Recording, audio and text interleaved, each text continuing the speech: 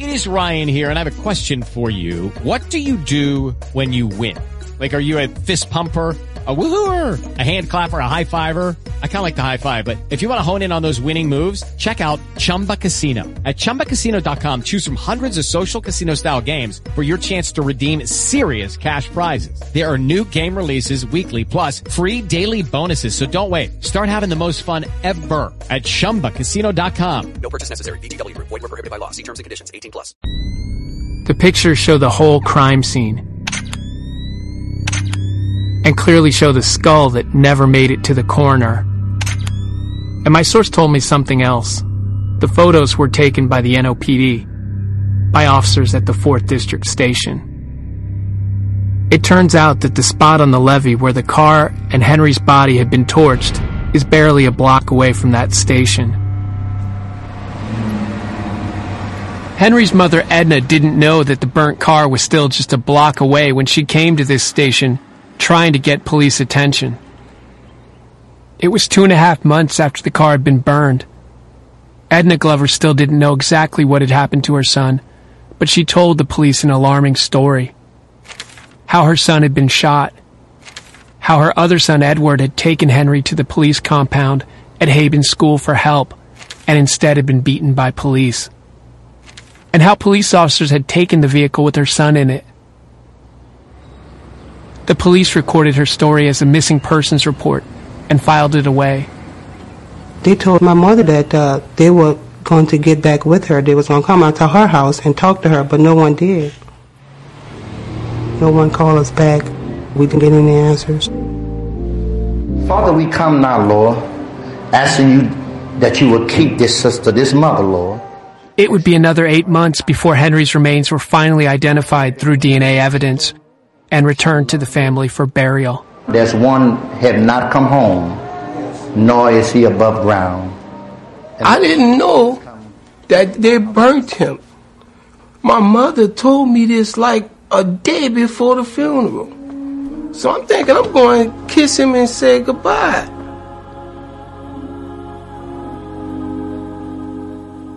Thank you, Lord Master, for bringing that situation to an end.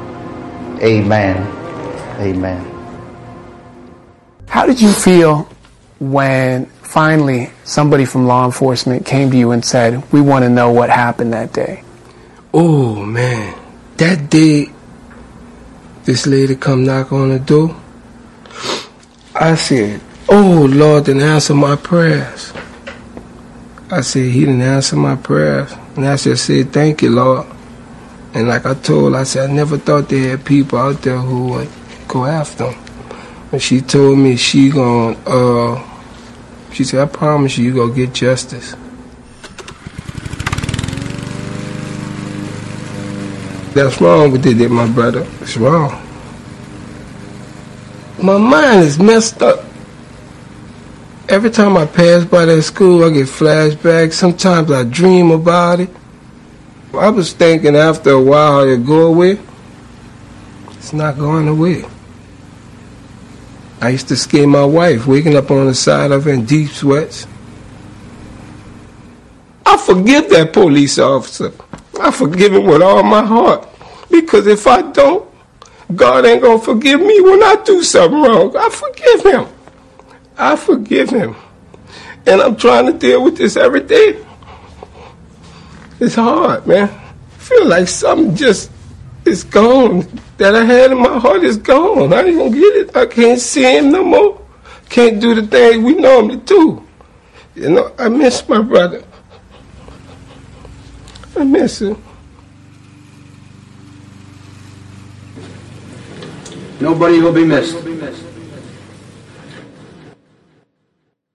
Context of white supremacy.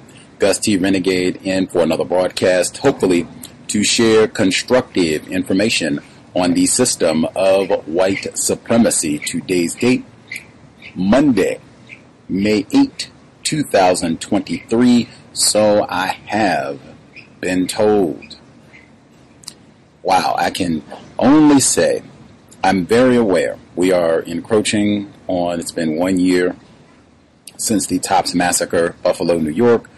I was in Buffalo not that long ago for the sentencing of Peyton Gendron. We certainly spoke quite a bit about that over the past year plus at this point. Even with the shooting that happened down in Allen, Texas, where they've had reports recently, I don't even think they've identified all of the victims, unless I'm mistaken. But they said the shooter looks like he might have had some white supremacist leanings. Social media posts voicing his disgust with black people. Heard that before, especially this time of year. We certainly devoted quite a bit of coverage to what happened in Buffalo. I think that is important.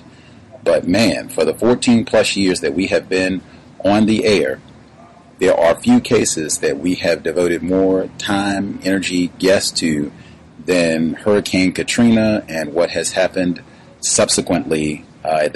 We're encroaching on 20 years. It'll be 18 years this summer, I think, unless my math is bad. But we're encroaching on 2 decades since all of that. And I mean, just all areas of people activity. In my view, some of our best work has been on Hurricane Katrina. We don't have time to get to everybody, but Anitra Brown with the New Orleans Tribune, she's been with us repeatedly. Local journalist down in New Orleans, native storm survivor. She's been with us many times. Gary Rivlin, we actually double dipped on Gary Rivlin. We read his book, Katrina After the Storm, which confirms what I just said, racism, white supremacy in all areas of people activity. He even stayed at a Louisiana plantation when he first went down to cover the devastation working for the New York Times. But he came to visit with us, and we read his book in our book club, cover to cover. Dr. Leonard Moore, Black Rage in New Orleans, some of the incidents of New Orleans history that are in the book we're talking about today, we covered with Dr. Leonard Moore way back when. PBS's June Cross, we talked about her documentary, The Old Man in the Storm. Kimberly Roberts Rivers, we talked about her documentary as well, Trouble the Water. She also survived the storm. And then way back, I said 14 years, we got back on the air in February of 2009. May 2009, A.C. Thompson was a guest on our program. The audio that we heard at the beginning today, in fact, that was from PBS 2 times. PBS, their documentary series Frontline, Law and Disorder, about the many suspicious killings of black males that occurred all throughout Hurricane Katrina and the aftermath. The book that we're talking about today discusses Henry Glover specifically, but we had A.C. Thompson as a guest on the program in 2009. I had to go back and double check, like, wow, he was a guest here before that Frontlines documentary even existed. Whew. That is not exhaustive. That is just, we have spent a lot of it. Everybody should. I mean, that is one of the most important events to happen over the past 25 years. So I try to pay attention when there is material related to all of that. Just recently, I think the metaphor they use, hot off the stove, brand new book about Henry Glover. As I said, I knew about Henry Glover, A.C. Thompson. I think he's even mentioned not just in the PBS documentary, but also Spike Lee's documentary, the second one on Katrina, If God is Willing and the Creek Don't Rise. Extreme. In fact, this is important to what is happening right now. All of those mysterious, suspicious power outages that have been happening across the U.S., North Carolina, Florida, Washington State, and Oregon, and Arkansas, and all these other places. You end up in an area where you don't have electricity for a long time, say, like what happened in New Orleans after Katrina. There are a number of hazards. It might be good to take precaution just with the memory of Henry Glover.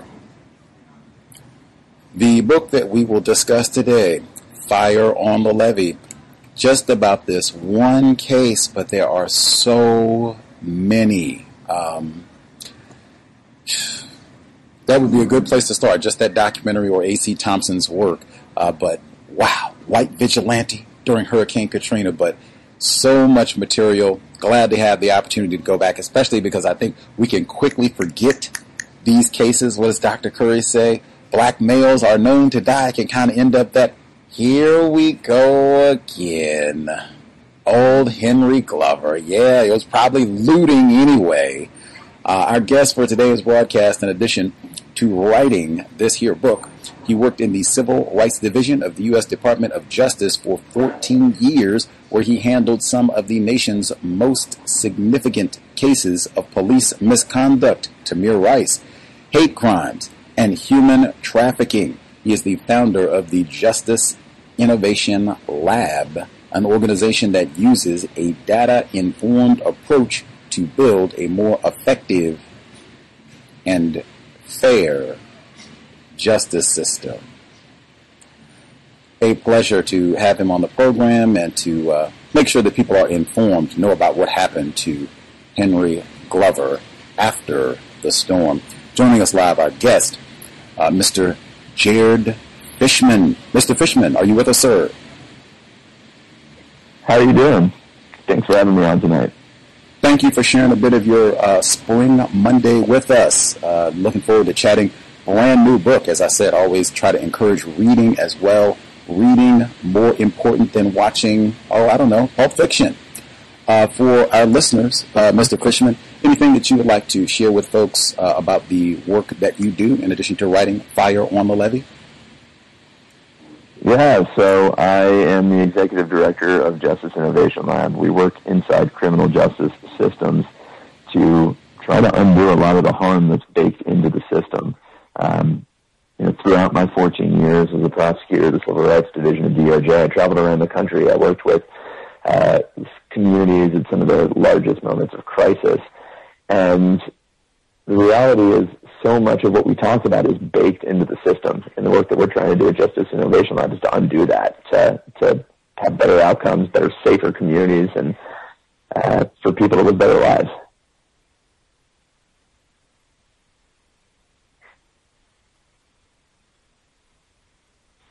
Awesome. Okay. Just fumbling around with my mute button. For folks who've not seen you, Mr. Fishman, you are classified as a white man. Is that correct? Say that again? For those people who have not seen you, you are classified as a white man. Is that correct, Mr. Fishman? I am. That's correct. Okay. For someone in the legal world, you'll appreciate definitions and the importance of words. This program, the cows, I use the term racism and the term white supremacy as synonyms. I use the same definition for both terms. The definition I use is as follows: a global system of people who classify themselves as white and are dedicated to abusing and or subjugating everyone in the known universe whom they classify as not white. Do you think such a system exists? Do you think that definition is accurate? Can you read to me one more time? I just want to make sure that I get all your words right. Absolutely. Make sure I give it slow. A global system of people who classify themselves as white and are dedicated to abusing and or subjugating everyone in the known universe whom they classify as not white. Does such a system exist? Is that definition accurate? Sure, that system exists. I think in some ways it's too narrow. When we look at racist infrastructure, we look at white supremacy, these systems were built hundreds of years ago with the idea of subjugating other people. And some of that is passed on in the systems themselves that operate independent of whether or not anyone wants them to happen. Some of that's passed down through our cultures. Some of that's passed down through how we raise our families. Any of it that is going to perpetuate that system, I think, is a part of that.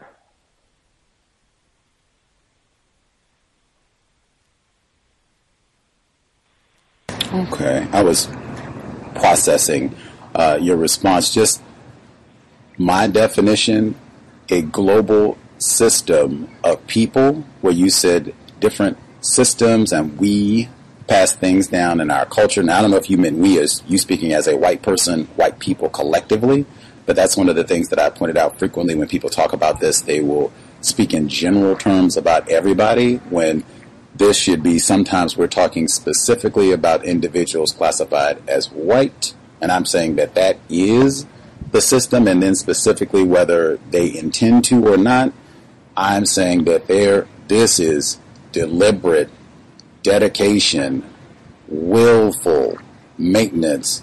This is not accidental or happens. I didn't get the introduction that I wanted today. Robert Charles. Whew. It's not just Katrina. New Orleans is one of our signature subject areas for many reasons, but Robert Charles, that was where we were supposed to stay. This is not like this is just something that started being a problem 10 years ago, 20 years ago, 30 years ago. So those are important distinctions, because I think I did hear assure, but those are specific deviations from what I said. Am I just, talking nonsense, or you as a legal scholar, lawyer, Mr. Fishman, am I making sense in the distinctions I'm making between what I said in my definition and your response, sir? I think we probably agree, but I'm not sure that I'm totally following where the differences are. Okay. Do you recall saying systems? I guess part of what I think is that things in hate, whether okay, stop right there, directed hate, or hang on, Mr. Fishman, because I did ask a question and I didn't say anything about hate. That's what I mean about deviating. So, do you recall saying systems? Yes. Okay, that's what I'm saying is a major deviation. I said the system, and that's a big one, because people say that frequently, that we have systems and all of that, and I'm saying that's a major distinction in what I'm saying. The system between the singular and the plural?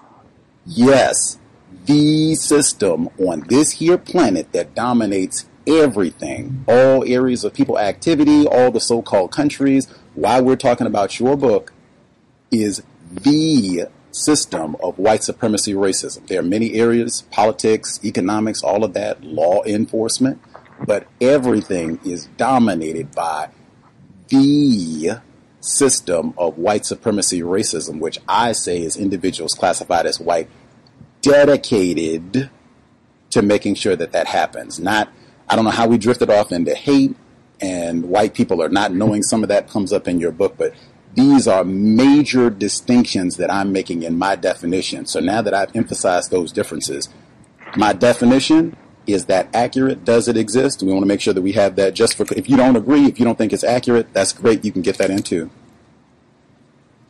Sure. I think if we're trying to figure out how to fix some of these problems, we have to break it down into the individual systems and how they interact. And are they a part of a global singular system? I don't know that I would go that far, but I think that these systems, there are multiple systems and they all interrelate. And when we talk about health or education or poverty or criminal legal systems, they're all interconnected.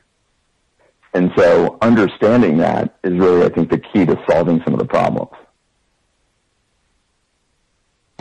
Much obliged, Mr. Fishman. And that's one thing I will request as we chat about Fire on the Levee and the death of Henry Glover, as I'm asking questions about the book and your involvement in this case for all these years.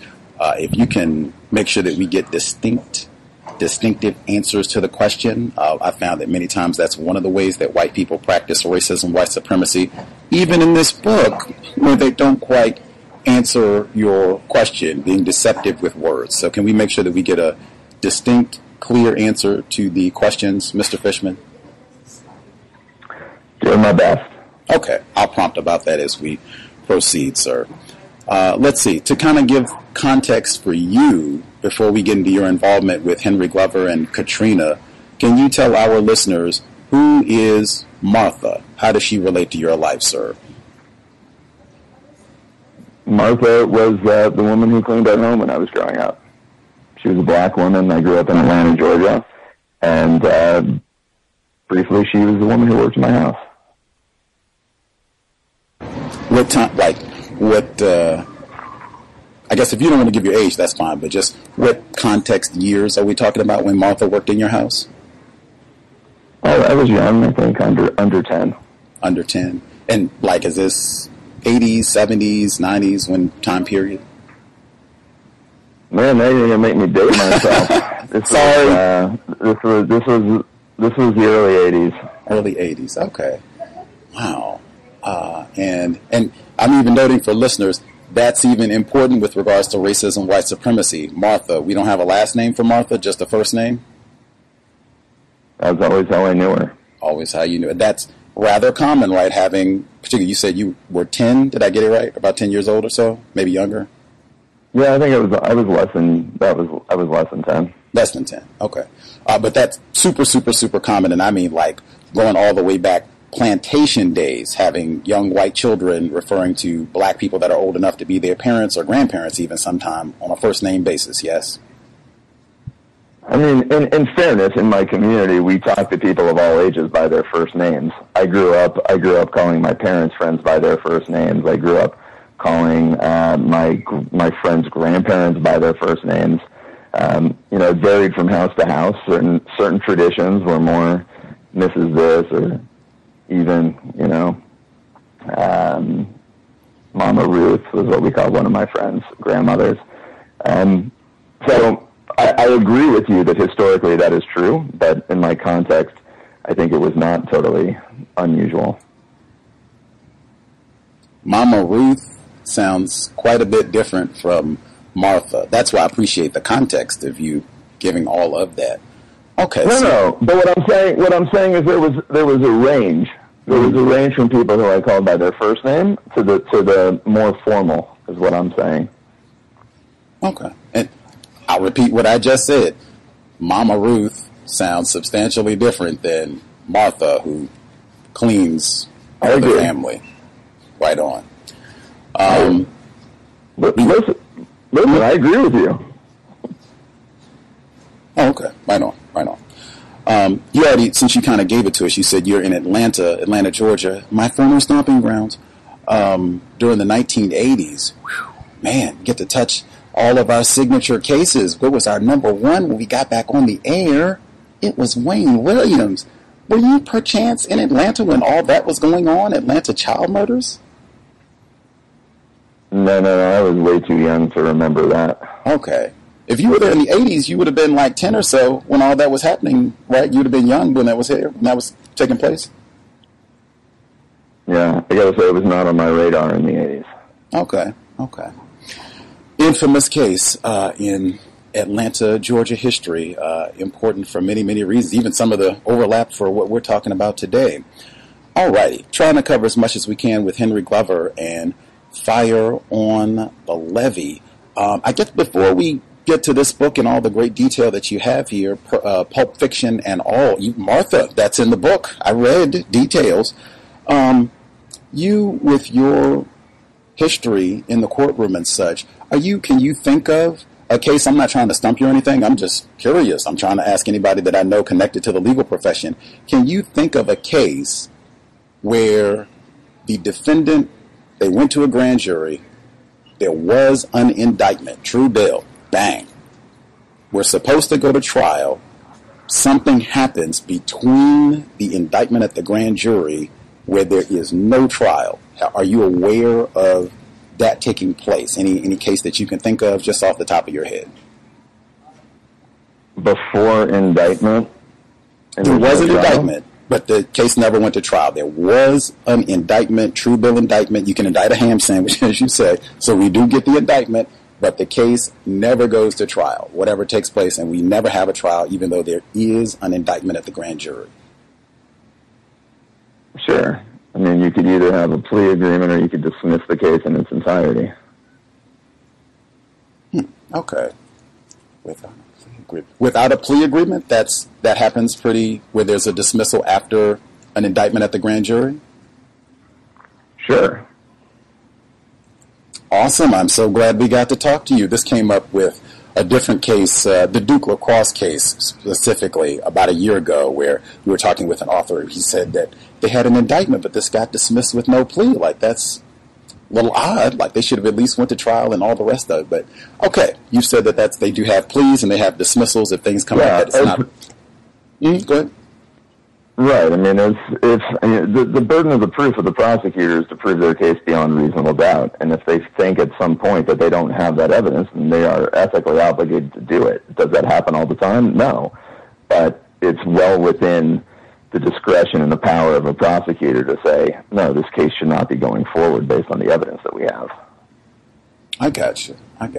Did that ever happen in your career where you had to toss a case after you got the indictment at the trial for whatever reason? Oh, all the time. I mean, not as a Fed, not when I handled.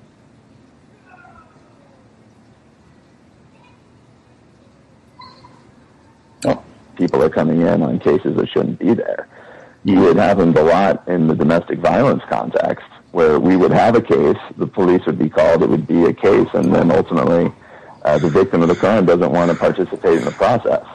And so the case gets dismissed, or a witness isn't available, so the case gets dismissed. I see. That's happening every day in courtrooms across America. Thank you so much, Mr. Fishman. I'm still learning. That's why I always enjoy talking to people with expertise. Okay, so that I can let that one go. Not that unusual. Okay, ethically obligated, in fact, if there's something wrong with the case moving forward. I guess I'm just asking this now because it is in the book, but I want to make sure I don't get sidetracked once we get off on Mr. Glover. In the book, you wrote that you worked on some sort of sex trafficking case in Guam. And I just caught my, like, what was this case about? Can you give us some details? Sure. This is a case out of Guam. There was a woman that was known as Mama Song Cha, who ran a brothel on the island of Guam and was recruiting women from a nearby island called Chuuk in Micronesia. And she was luring them to come into Guam with promises of well-paying jobs, but once they got there, they were compelled into prostitution using a number of different schemes, including coercion and force and locking them in and forcibly inebriating them. And ultimately, she was prosecuted for bringing in 10 different young girls and young women into Guam. Crazy. Okay. Wow. That is, caught my attention. I'm glad I asked. Okay. Now we will get to Mr. Glover. In the early manuscript, I wrote more, but people told me it was too distracting. So, good catch. Okay. I don't. I mean, it should be distracting, don't you think? I mean, that's horrendous. I mean, wow. That we talk about that sort of thing on a regular basis. Child abuse, and yeah, that is distract. Yes, I would agree with them. It's distracting, but I would have appreciated that. I mean, well, I have more to write about for the next book. I mean, the reality is that being a civil rights lawyer in America meant that I was doing things like looking into police abuse and going inside some of the worst police departments. It was dealing with this underbelly of forced labor in America that still exists, and it goes into hate crimes and crimes that are committed because of bias that people hold against other people. And so I saw it from a lot of different perspectives, but I wanted this book to focus mostly on Henry Glover because I think the story of New Orleans speaks volumes to what's happening more broadly in America. I concur, Mr. Fishman. Henry Glover. people should know this, but I do fear tragically that many people do not know this. I learned about this case, I guess the way that you did, Mr. A.C. Thompson, and then we were able to chat it up with him many, many years ago. For people who, never heard, no idea who Henry Glover is, how did you find out about this strange set of bones, charred bones, I might add, dumped in the back of a car on the levee? Well, I got a file on my desk, and the file had two things. It had Henry Glover's autopsy, which, as you mentioned, were burned remains, not even a full skeletal remain. His skull was missing. And then the other thing that file contained was A.C. Thompson's article. And you mentioned A.C. a lot, big fan of his work. A.C. uncovered that this man, Henry Glover, whose remains I had seen in that autopsy file, had been found behind the levee and had done an investigation to try to understand what had happened on Henry Glover's last day. He came across Henry Glover's brother, Edward King, and William Tanner, who was a man who lived nearby and was driving in the area. He's often referred to as the Good Samaritan, because he stops and he picks up Edward and Henry Glover and another man, Bernard Calloway, and tries to get him help. So the article that AC had written had said those men are trying to get help. They arrive at the nearby school because the Good Samaritan thinks they're going to find some medical supplies there. But instead they get met by the SWAT team of New Orleans Police Department, where the men are removed from the car and detained. Henry Glover is left to burn out in the backseat of the car. During that time that they're there, they're beaten by the police. And sometime over the next 2 hours, a police officer drives away with the car with Henry Glover's body. And so A.C. Thompson's article said that's the last anyone knows about what happened to Henry Glover until his body is later recovered and that is burned. And suggested that if anyone was going to look into it, they should start by looking into the police.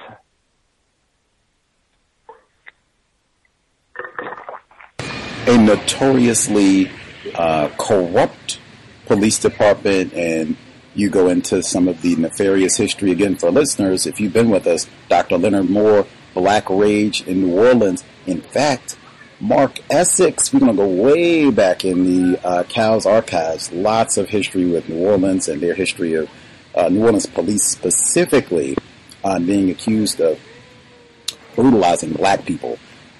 Specifically, you give so much, what shall I say, great detail about the shooting and kind of the attitude of the folks. So I'm going to go straight to the officer, white officer, who I was going to say allegedly, but I mean at this point. So the officer who shot and killed Henry Glover, Officer Warren, who's at this, I guess you call it substation, second floor of this mall. You can get the details if I'm in error, but I just want to read this to kind of give an attitude of this officer who's here, and then I want you to speak specifically to one detail. So I'm reading from the text here, Fire on the Levee, just published. The main thing that people knew about Officer Warren was his interest, bordering on obsession, with guns.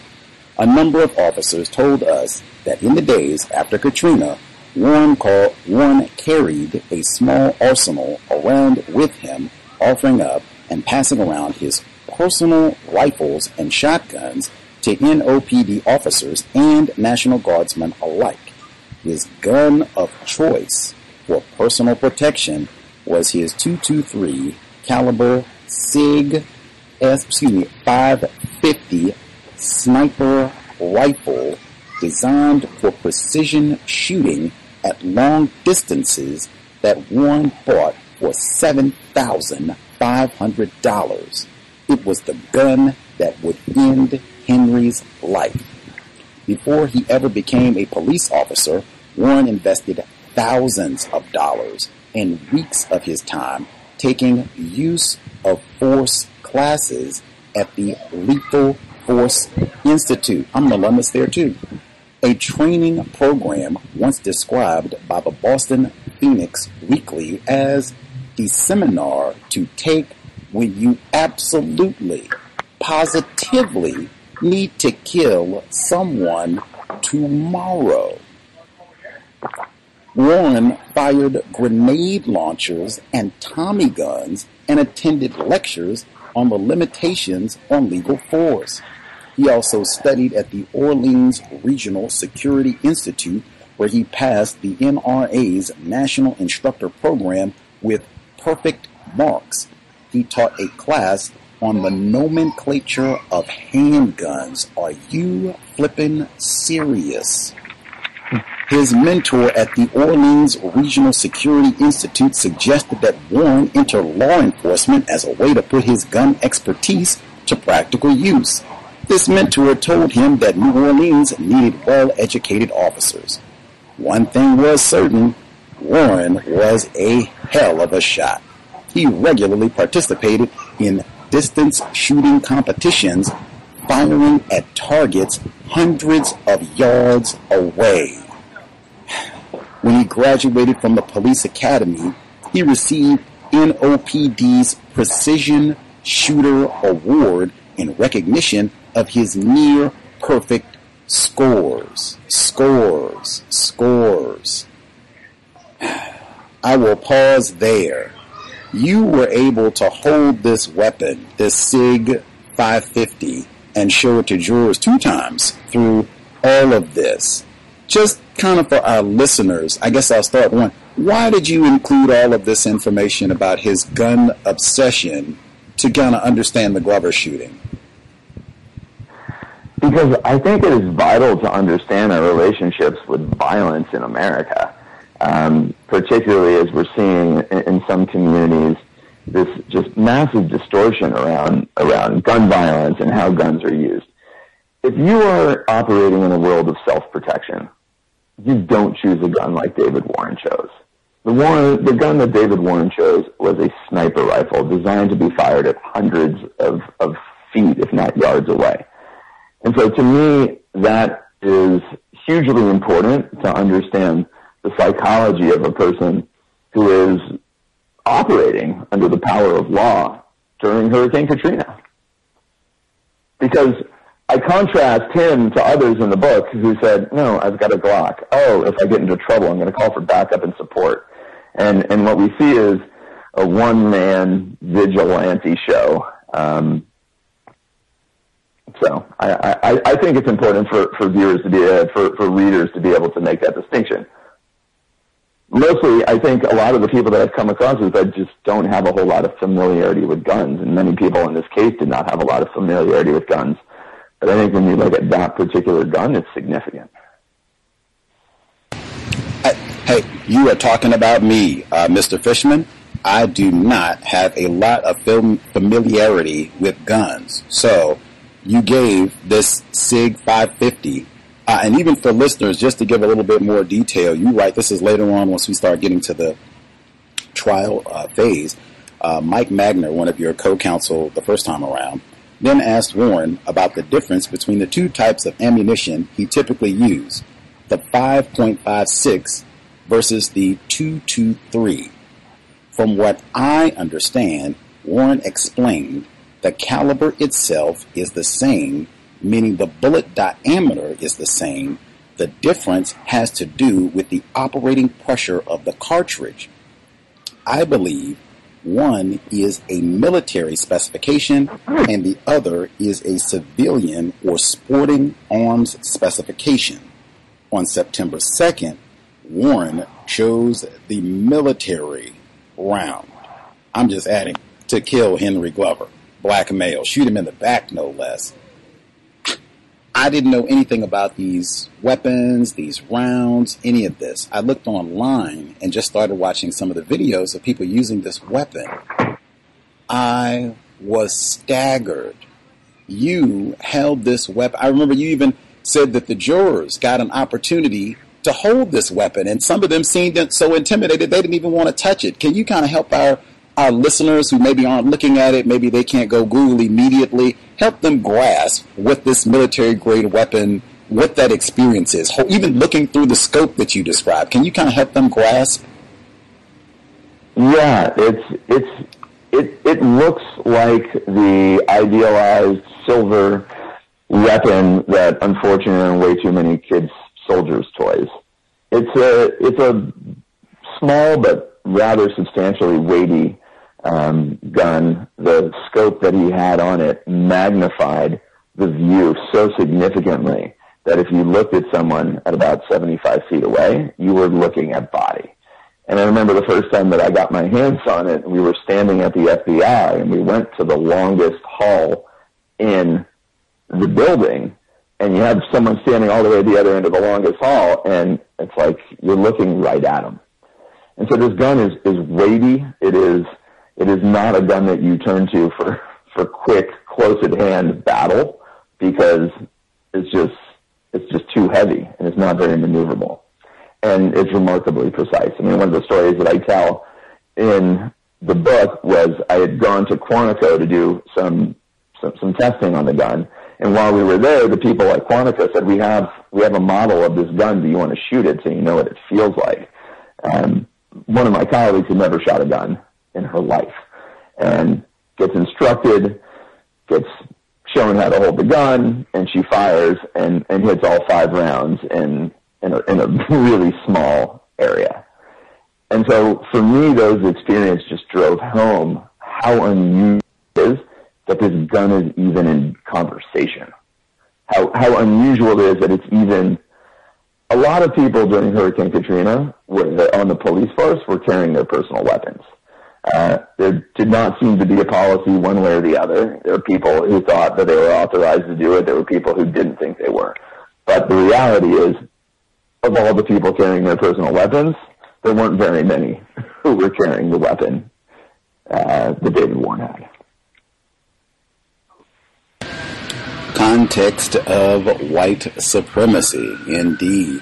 And even to the culture of everything that's happening at this point that I think is so important, because how many years ago, 2009, so that's 14 years ago, when we spoke with A.C. Thompson, and he talked about some of the same points that you raised, that you had officers in uniform, on duty, with personal weapons.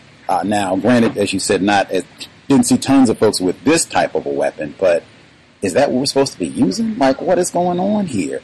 And beyond that, he said, Algiers Point, Donnell Harrington, he said that there were white people. They don't even have a badge. Same thing I say on the program, race soldiers, badge or no, they don't even have authorization, badge, nothing. They just started going breaking into people's houses and taking their firearms. We're going to secure our neighborhood. You loot, we shoot. And Donnell Harrington, that was, later in the book, but I'm just touching on it now because we asked, hey, Mr. Thompson, did you hear reports about roving bands of black people going to get arms? And hey, we don't trust white people. We're going, any white person comes around here, you are in trouble. He said no. Maybe you found something in the 14 years. Did you find roving bands of black people who were going to steal guns and putting down armed camps to keep out white people from their neighborhood? Did you find that? Not that I've heard of. Not that. Me neither. I said, matter of fact, A.C. Thompson even got more specific. He even pointed us to a documentary, Welcome to New Orleans. He said there were white people. This is in your book, too. That's why I said I'm just bringing up because it's beyond the police. Broader issue of white culture, white supremacy, racism. There were white people, citizens, bragging about killing black people. Same thing you bring up in your book with the police department. People bragging about the death of Henry Clever. What in the world? Like, why would not? A.C. Thompson said white people who did not live in the state of Louisiana drove for the opportunity.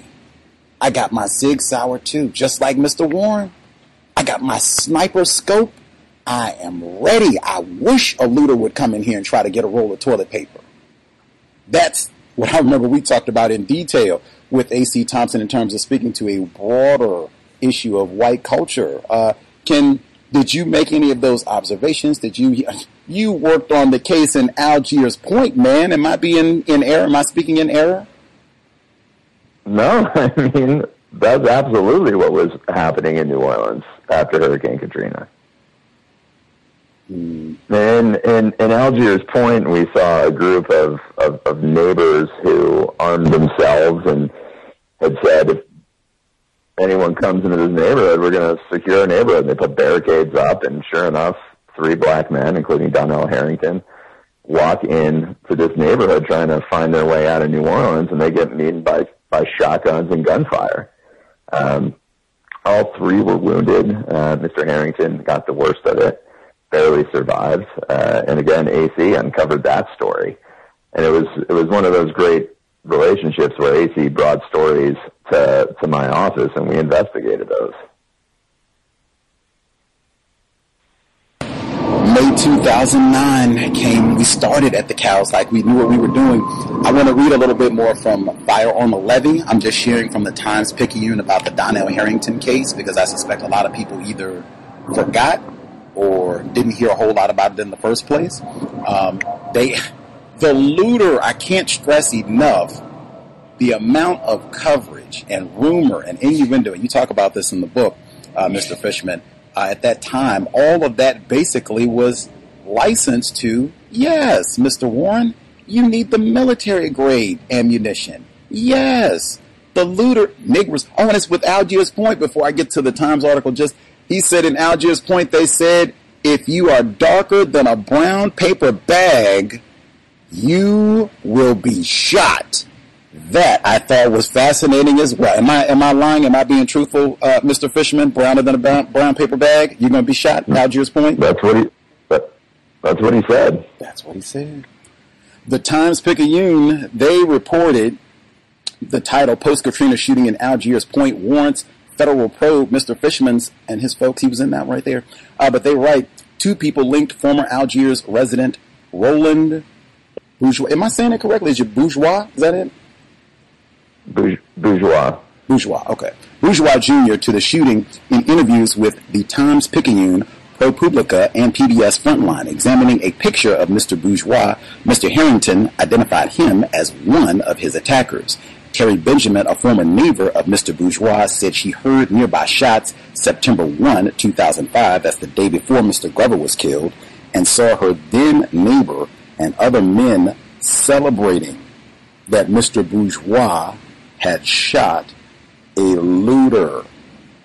Mr. Bourgeois declined to be interviewed. His mother, Pam Petre, said her son and another man fired at a black man that day. She said her son had faced 3 dangerous and arrogant African American men who were trying to break into parked cars. I have never seen arrogant car thing like I can't even uppity. I lost my place with the she acknowledged her son refers to black people as niggers. Who doesn't? But she said he was not racially motivated in the shooting. She said the shots were meant only to scare and not to kill. Wow, so much I could say. You did work this case. Did you have a follow-up that you wanted to add on this, not racially motivated? What do you think about that one, Mr. Fishman? I think it was about as clear as you can get. It's hard to breed these hate crimes because under the federal statute, the burden of proof is so high. And this one made that burden of proof. It just seemed that's entirely what was happening in that neighborhood, is they were keeping people out who looked differently than them because of the color of their skin. And they were not afraid to resort to using violence to do it. And in this particular case, three people were hit. Could have been killed easily. Again, think about this with all those power outages that have been happening across the U.S. and even the allegations that this might be the sort of thing that racist groups have been doing deliberately to provoke some sort of violence, to have repeats of this sort of thing. We gotta, stop the looters. Can't let things descend into anarchy. Keep that in mind for your safety. Heard that word a few times already today. Context of white supremacy, again discussing the brand new book, Fire on the Levee. Jared Fishman, the author, hanging out with us.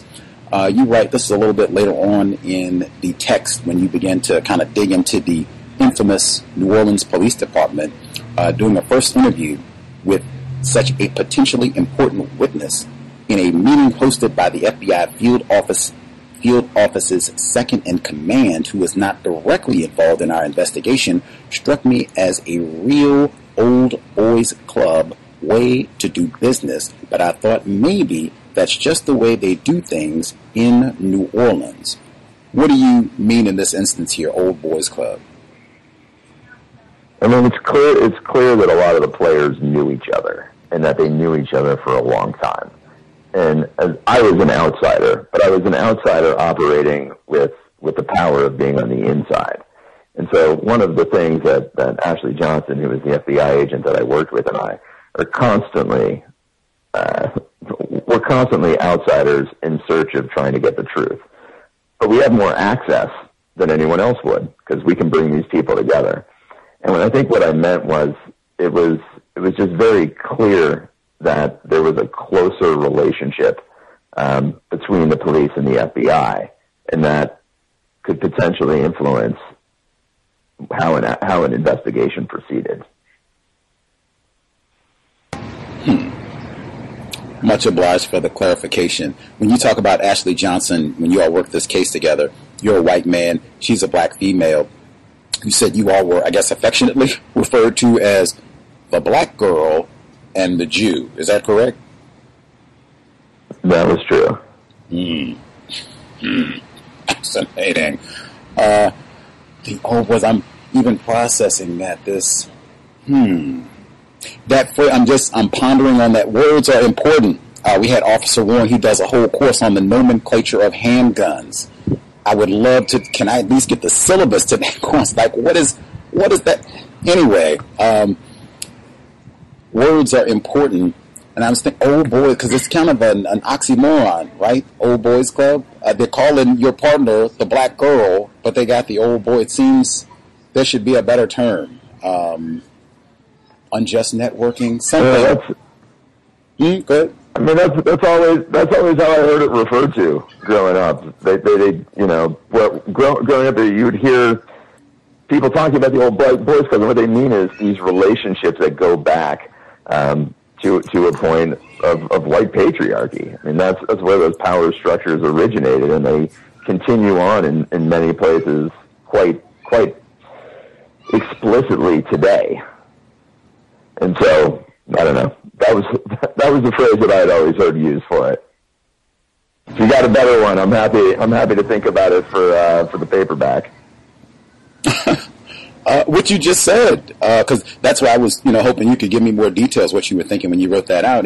Because I've heard this phrase frequently myself, and most of the time, I think it's a synonym for racism, white supremacy. It seems that's the way that people are using it when I hear this phrase. If that's what they mean, I think that would be way better than, because now even we have a lot of white women who are in this too, and they're doing the same thing. And if that's what we're talking about, racism, white supremacy, then it would be much better to say that than, oh boy, that's again, jumbo shrimp, old boy, come on. Let's see. Words. I love this, and I appreciate you have a number of, how shall I phrase it? You have a number of points throughout the text where you do keep things focused on Mr. Glover, for sure. But you have a number of moments where you kind of reflect on your own involvement in this case as a white man and how people are looking at you and all of that, especially down in New Orleans with so many black people. So you write, Ashley, black female, his partner in all this, Ashley and I flew to Tulsa, where he was temporarily living. This is Bernard Calloway, black male. He was one of the three black males, or he was one of the black males. Yeah, I had it right the first time. Who was with Mr. Glover. They're going to get him to try to get him help and everything. He ends up being beaten, and, what can you do? Black male. So they're going to talk to Mr. Calloway, get his testimony on all this. It was hard. It was hand-to-mouth existence, working construction when he could find work, and sleeping on a coworker's couch.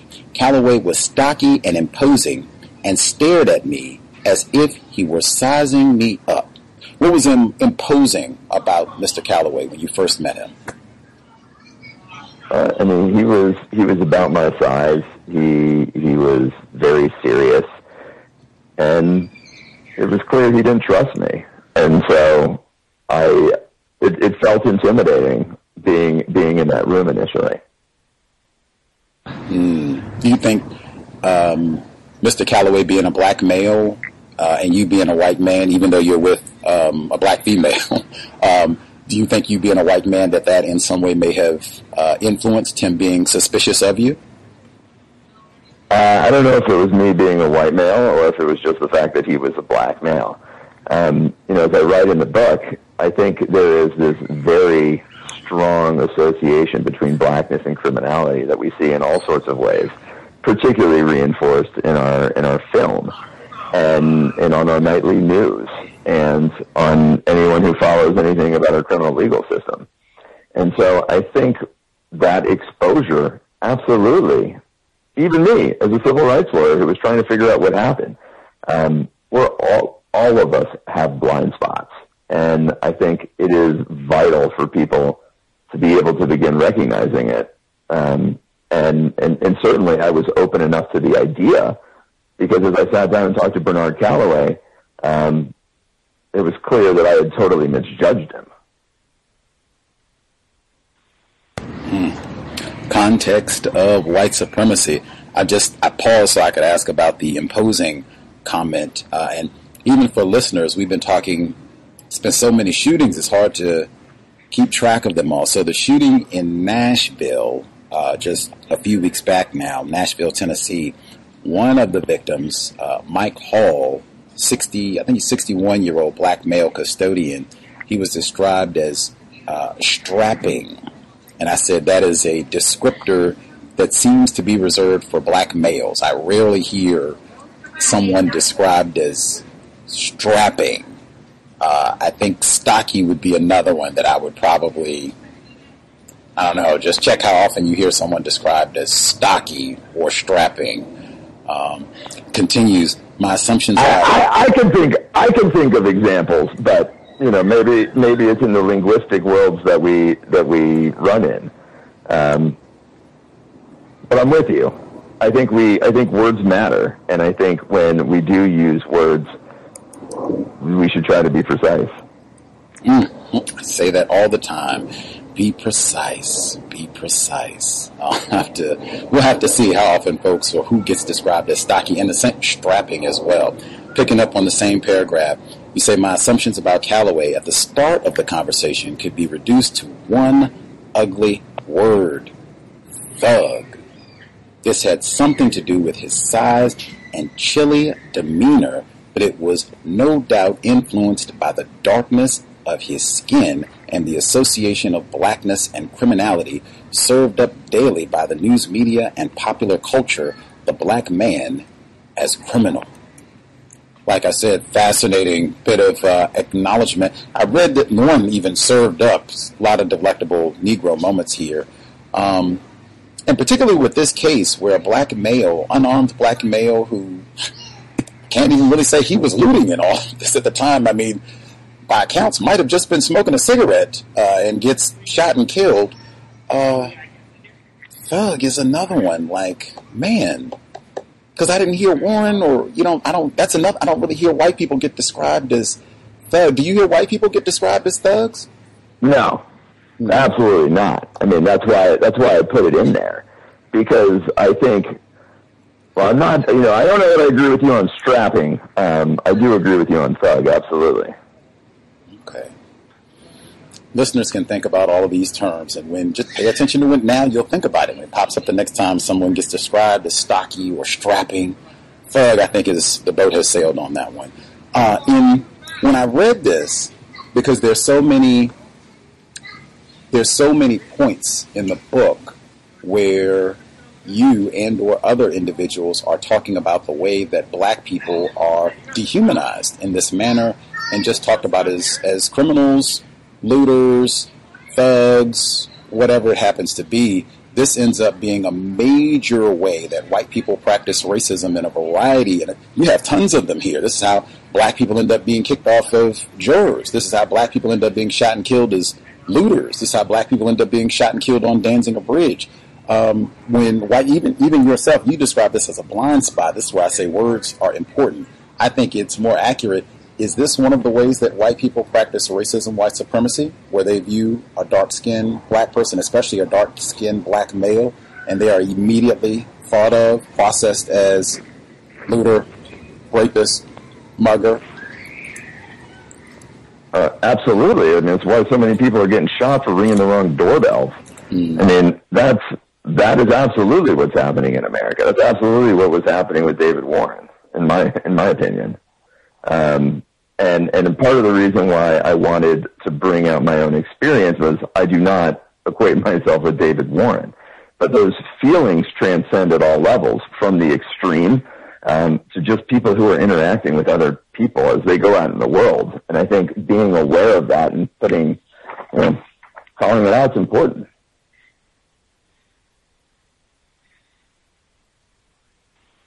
Context of white supremacy. We've talked to a number of folks about enforcement officers in West before, especially killings of black males all throughout the world, in fact. I'm thinking of Norm Stamper. He had, one of the codes that he had was no human involved. If a black male got shot or hit by a car or something, like, oh, take your time. If you're getting donuts, keep eating. You don't need to rush. We'll get to it when we get to it, type of a thing. For our listeners, what is and particularly for Henry Glover's case here, what is the significance of a Signal 21 report? The Signal 21s were a way that the police classified lesser events, things like a noise complaint or your neighbor trashing up your yard. They typically were not followed up by a detective, so they'd be written up by a patrol officer, which in the whole scheme of the rank of a police department is the lowest of the ranks. And they get filed away, and usually nothing ever happens to them, particularly in those days when everything wasn't digital, so it was hard to find stuff. So when Henry Glover, his family members and such, Patricia Glover's sister and everyone, they evacuate to Texas. It's unsafe. We get driven out of town, literally kind of skipping over some of the important aspects when Henry Glover shot and killed Officer Warren. So with Mr. Tanner, Bernard Calloway, they try to get him to help. They take him to a school that the Havens, I think it's called, school where the police have, I guess, commandeered, if you want to call it that, this school. They set up base camp here. They do not see, oh my goodness, maybe they need help. Maybe even let's stop and see what's going on. Black males, looters, stop. Now, you do include in the book that they are being chased, so it does kind of give, maybe, they've done something wrong in pursuit, but black males, get out of here. They get beat down, handcuffed, all the rest of it. And then they end up taking the vehicle. Officer McCrae and Officer, I think it's Schoonerman, might be saying it correctly, that they go and take... Sherman, thank you. They take the vehicle with Mr. Glover's body. Maybe he's deceased at this point, maybe not. They take it to the levee, set the vehicle on fire, burn it up with Mr. Glover's corpse still in the vehicle, by some reports snickering as they run away from the levee. So we go back, Tanner, Good Samaritan, who's trying to help them in all of this, Mr. Calloway, Henry Glover's brother. They're still here, been beaten, called Negroes allegedly, and all the rest of it. They get let go and are told, leave, don't come back, and you're going to die. That's part of the context as well of Bernard Calloway and him not wanting to talk about all of this, like, man, they told me to leave New Orleans, don't come back or I'm going to die. And Edward King as well, Mr. Glover's brother in all of this. So we continue. They're trying to get details, what happened, all the rest of it. He just told us they give this a Signal 21 report where, we'll get to it when we get to it. We got lots of problems. Things are going on there. Who cares about it? Pulp Fiction, no one who be missed. So we get through all of that, as he just said, hey, they didn't even have, it's not like we had all the HD high-quality technology that we have now, some almost 20 years later. Keep that in mind as I read. You write, the cops, particularly those from the 4th District and the SOD, whose respective compounds were only blocks away from the levee where Mr. Glover's body was found, charred, were all well aware of the body's presence. NOPD officers may or may not have known Henry's name, but they knew his case was unusual. Of the over 1,800 people who died after the storm, his was the only corpse that was burned. For the 2 weeks the remains lay uncollected, cops would stop by to snap pictures. For them, Henry had become something like a post-apocalyptic tourist attraction. The sheer volume of photographic evidence that came to light, almost all of it by members of law enforcement, was overwhelming. At the beginning of the investigation, the best I had hoped for was that we would locate the grainy photos that A.C. Thompson's police source showed him, but that were never published.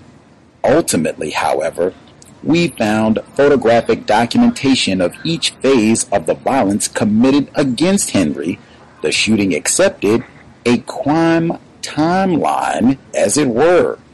We had photos taken shortly after Henry was shot, multiple sets of photographs taken during the roughly 2 hours that Henry's intact body lay in the back seat of the Chevy.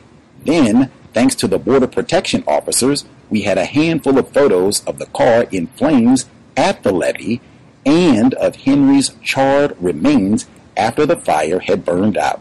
And finally, during that 2-week period when his remains sat at the levee, at least 10 different law enforcement officers took photos that wound up in our investigation. We had scores of photos, both digital and film, especially remarkable considering that in 2005, few people had smartphones with built-in digital cameras. None of the photos we received were official photos from an official investigation. That last sentence I need to read again. Much of what I just read is important, but that last sentence. None of the photos we received were official photos from an official investigation.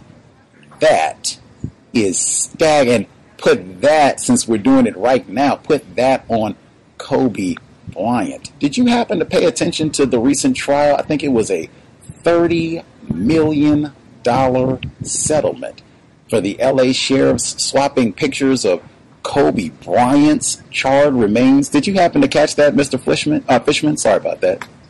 No, I wasn't following that one. Don't need to be on sport. Go Lakers! They're playing today. Go Lakers! Go Lakers! But I brought that up every day that I could. Even Kobe Bryant, 5-time NBA champion, Hall of Famer, Kobe Bryant. Just another nigger, and the exact same behavior. And what I love about this, in addition to that last sentence where, hey, all of these HD digital photographs at a time when most people don't even have HD cameras, none of these are official photographs that you do the same thing that I did when I read this. Wow, I have seen this behavior before in white culture. You even write directly after all of that about the long history of lynching photographs. Is that what you thought about when you saw all this, Mr. Fishman? These unofficial, as it were, photos? It's hard not to go there. I mean, the resonances are very strong. Did you? I mean, hey, you just doing my diligence. This chapter is tourist attraction. That's how the Kobe Bryant photographs became big news. LA sheriff's officers were going to bars in Southern California, and look at this one. Do you see this? Look how jarred. That's what they were doing. It sounds like the exact. How do they have all the? You got a whole timeline, if I read it correctly. Why do they have all these unofficial photographs unless it's just to got what he deserved? You shoot. You loot. We shoot. What do you? Did anybody else come up with an explanation as to what they were doing with these photographs? I mean, I saw a lot of horrific photographs beyond just these. I mean, people were documenting the horrendous amount of human suffering after Hurricane Katrina. I mean, the ones that really got me, people were just photographing people laying at the side of the street, sometimes be wrapped up in a rug with a sign. I mean, there was one that I write about, a man standing there and just says, "This man died here." There's others where people had been, photographs of people who had been secured to lampposts when the waters were high, and then, as the waters drop, you see people dangling from those posts. People were photographing just the horrendous amount of suffering, including this. And so when we met people who had taken photographs, there were many of those who were just documenting the destruction they saw. But then for sure, we also saw people who were treating it as trading cards. And I think both of those things are disturbing.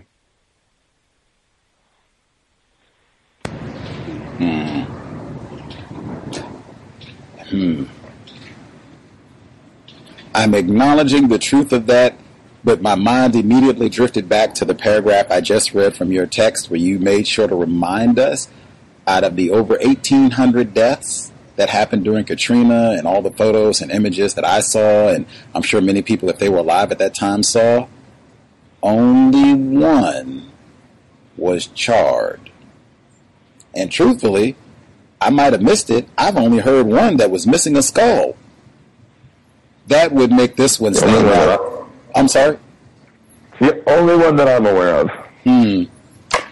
That would make this trading card stand out from the other trading cards, and especially if the police are trading this trading card and they're accused of doing the shooting. Like, wow, there's not even an investigation, but they got the unofficial trading cards. What in the world? And even I'm obligated to add, they did stop, as you include, the U.S. Postal Service got involved in stopping the circulation of the lynching postcards, but it was with tremendous opposition. That's why I even include, going back to my definition of racism, dedication. That's not blind spots.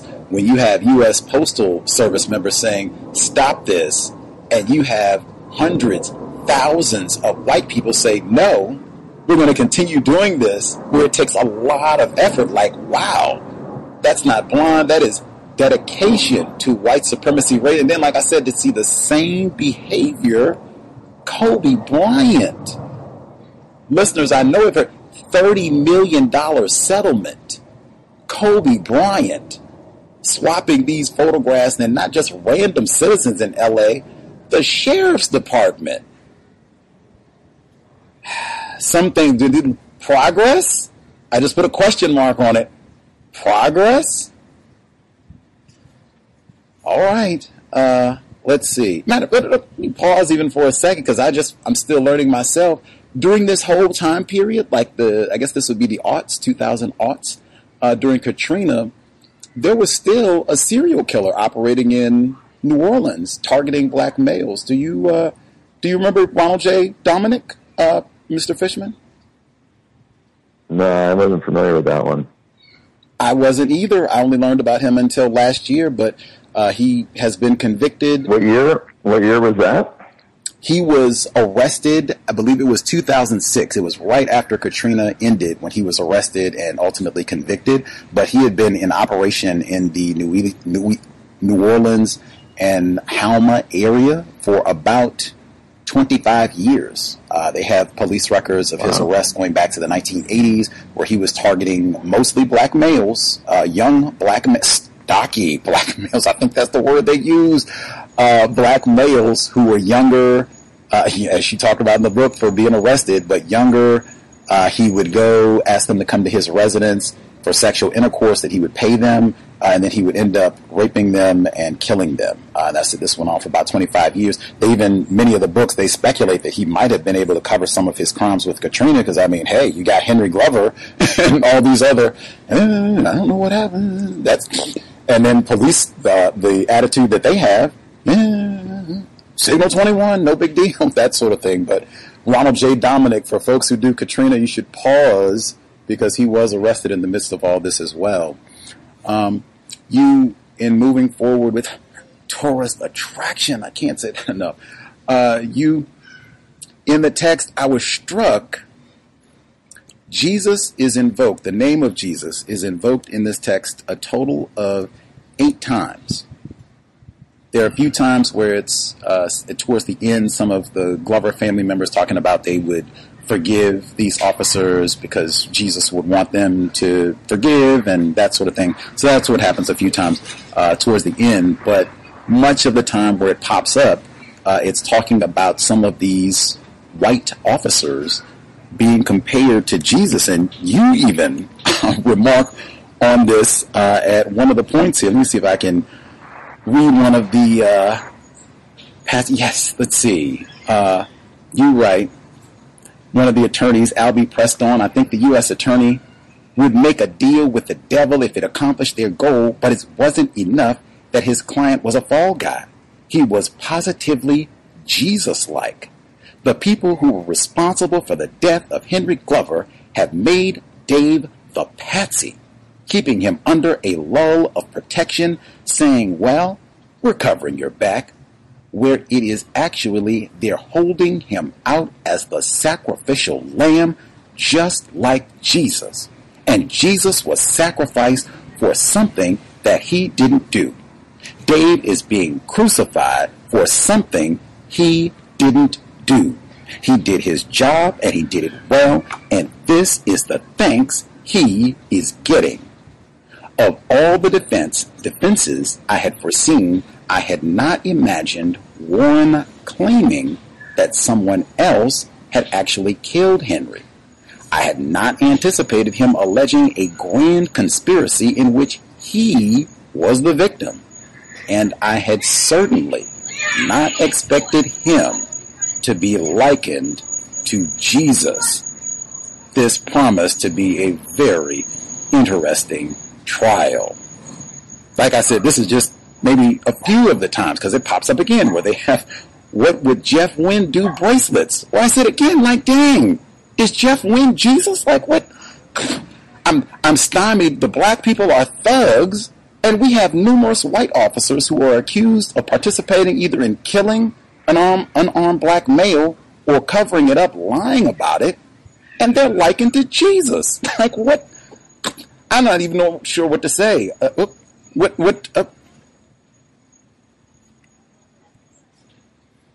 Yeah, I mean, that's how people were talking. That's how people were talking about this case.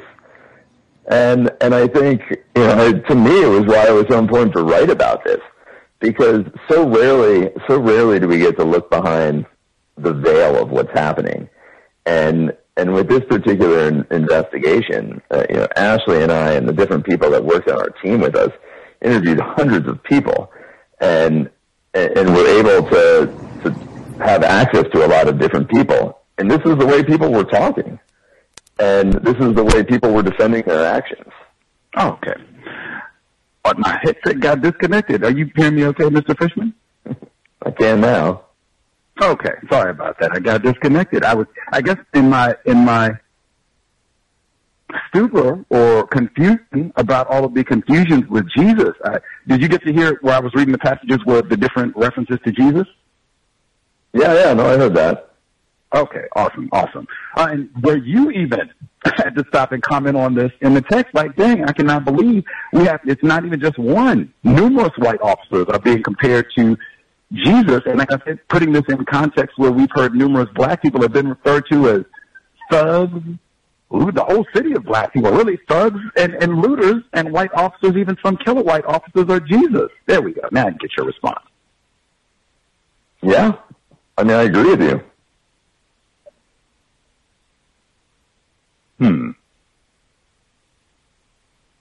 That's, I even have to stop because they sold bracelets as well about all of this. I generally invoke the term the religion of white supremacy racism in talking about all of this, because I feel that's frequent where it's not. I feel the evidence so consistently that's how things are structured. Even I would submit that's one where this was not accidental or a blind spot. I think this is consistently how white people, they are supposed to think. They are trained, conditioned this is how you are supposed to feel about yourself. I am a lord. We rule the planet, and these niggers are just here to serve us as gods of the planet, white men and white women. That was a lot of the justification for slavery, which was enormous in New Orleans. Am I making sense, Mr. Fishman, before I move forward? Well, go for it. You're making sense. No, I'm with you, I think. Okay. Don't let me talk crazy or be inaccurate with the text or anything else in general, really. If folks have questions that they want to make sure they ask Mr. Fishman, brand new book, like I said, Fire on the Levee. This is one, it's not that long. If you are looking for summer reading, now I will concede this is not like sit out on the beach, have your pina colada, virgin of course, and just have a grand old time. It is kind of depressing. Katrina, not the most fun in the summertime reading, even though that is a summer event. But I would think, hey, if you're looking for summer read, if you have offspring, summer reading, this might be a good book to pull to the side, especially if they're young enough where they don't really know about Katrina. I guess since I'm talking about audience, did you have an intended audience in mind for who was supposed to read Fire on the Levee, Mr. Fishman? I had a lot of audiences on my mind, which is why I think it was a challenging book for me to write. Part of why I find this story so important to be told is that I think it can reach different audiences than most other cases. New Orleans is an interesting place, and I wanted to highlight that. I think the storm of Katrina and the suffering was so unprecedented, and I worry, like you say, it could easily happen again. It could easily happen in cities across America, and it's precisely because of the things that you're talking about, the language of dehumanization, the blatant white supremacy, and then everything in between. And I think they're all contributing factors to why we should be afraid about this.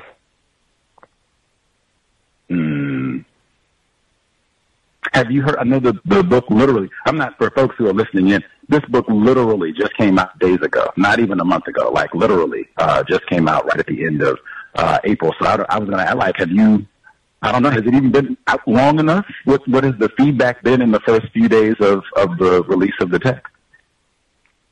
You know, it's interesting. One of my friends who only reads young adult fiction read it. She says, I don't usually read books like this, but it is so disturbing that it brought her in. And then, I've had friends who are lawyers who read it. I have friends who are from New Orleans. I have people who are themselves depicted in the books.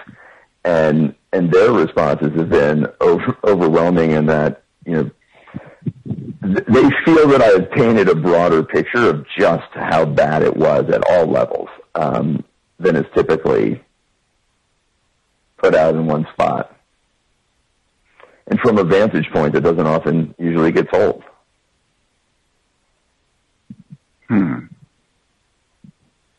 I would definitely agree there. I don't know how many folks from the prosecution team from the federal case get to hop in and write a book about the whole years-long experience and having to do the trial all over again.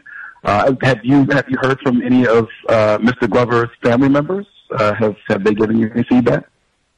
Yeah, I talked to Henry's sister and I talked to Henry's mother quite frequently, and they've been positive about it because I think for Patrice in particular, the case and the legal proceedings were just so destructive to her family.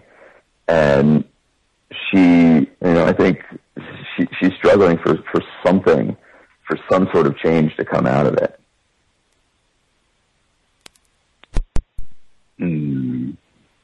Patricia Glover, that's his older sister, if memory serves correctly. And we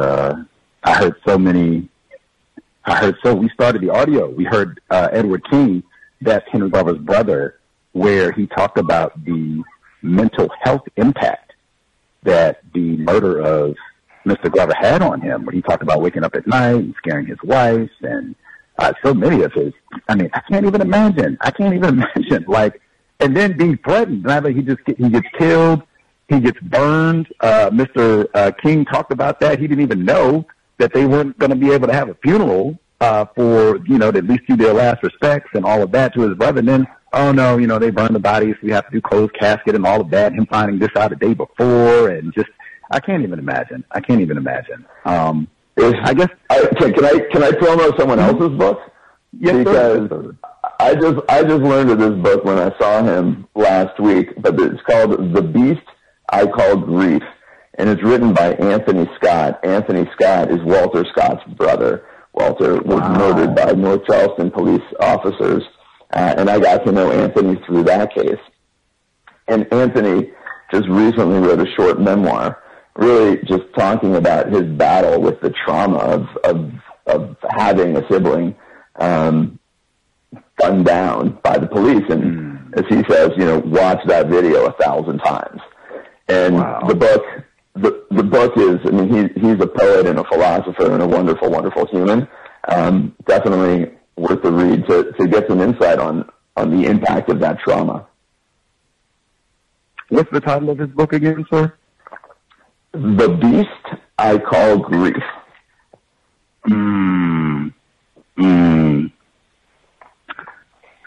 Wow. You can get it on Amazon. Will do. The Beast I Call Grief. Oh, that was May. I think that was May. I think that I'll have to go back and see if my memory is accurate, but I think that was May of 2015 when Walter Scott was killed. I think that was about 30 days or so before Dylan stormed Roof. And I mentioned Edward King. I see the folks who doubt it, even some of our folks in Louisiana, to make sure that they are able to get their questions in. But just that the Jesus, so many different white people get referred to as white enforcement officers who participated in this killing and burning of Henry Glover's remains, are likened to Jesus and white victims in all of this. The gall. Not just that contrast with thug comes up in the book and the rest of it, but the totality, because it's a bunch of terms. Even dirty in your text. The only individuals who get referred to as dirty in your text are black people. It's dirtying up black witnesses. In fact, Edward King, they don't even call him by his name in the trial. The defense attorney that's dirty was out with Mr. Glover, and I guess his nickname is Dirty Red, but they dropped the red too to just start calling Edward King dirty over and over in the courtroom. No white people are referred to as dirty. Individuals who are white, they will get described in the police department like Mr. McCrae as doing dirty work, but they are not described as dirty. I guess even for full context, can you describe this moment in the courtroom that I just kind of glossed over where Edward King, who was with his brother, Henry Glover, the day he gets shot and killed, we're not calling him Mr. King. He is dirty in a court of law. Yeah, Edward's nickname was Dirty Red, as you said, and it was clearly the tactic of the defense was to make Edward and by extension Henry dirty, exactly as you said, and during the cross examination they keep referring to him as dirty until Patrice Glover finally answers the question and says, no, he has a name. His name is Edward King.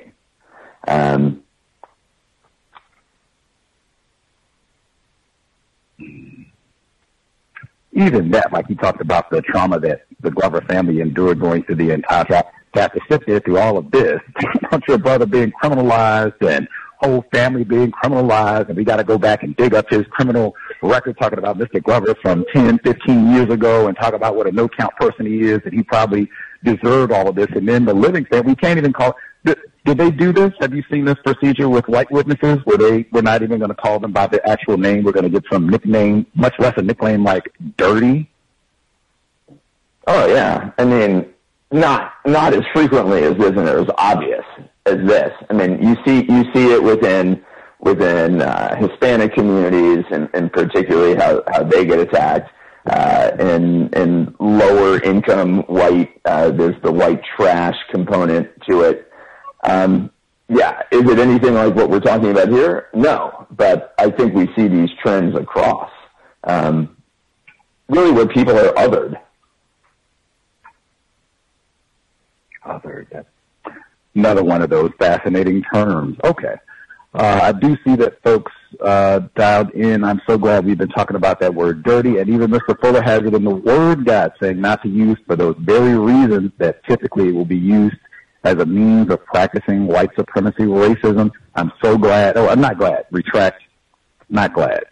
I appreciate Patricia Glover having the self-respect and I appreciate the detail you included in the book for his family members being nervous, and it's intimidating. You got to go in there and talk to these white people in the court of law and try and get some measure of justice. I'll put the small J justice on that for their family member, but to stand up to them and, hey, his name is Edward King, not dirty. It's an embarrassment that I even have to say that in the court of law, but okay. Let's see. Folks who dialed in, I guess if I do privilege, I'll go to our caller in Louisiana who I think survived Katrina and lived to tell about it and all of that. Irie in Louisiana, did you have a question for our guest author, Jared Fishman, Fire on the Levee? Did you have a question, Irie? Good evening. Hotep Duff, and greetings to the guest on the show. I did have a couple questions because there were so many things that I had heard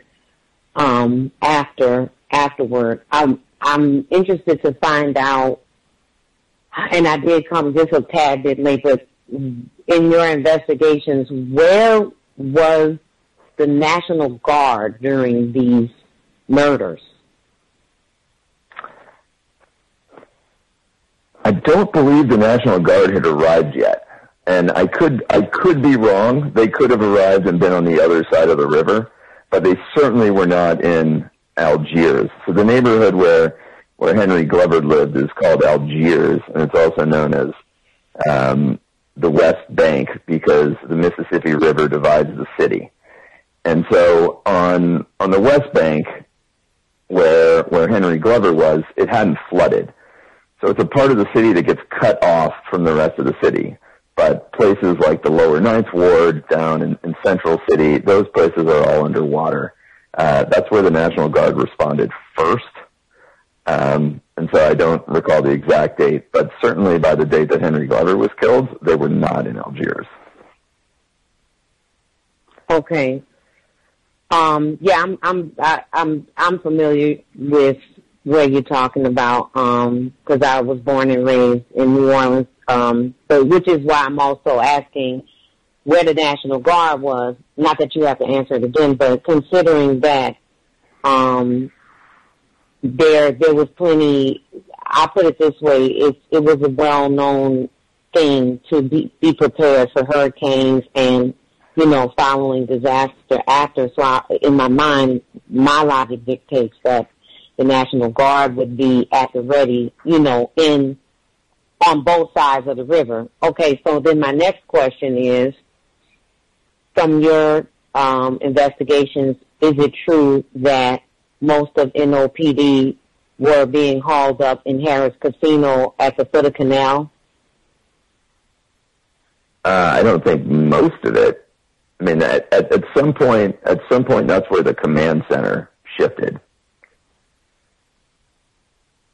But I don't know at what point in time you're talking about. I would think during the storm, once it made landfall, and after.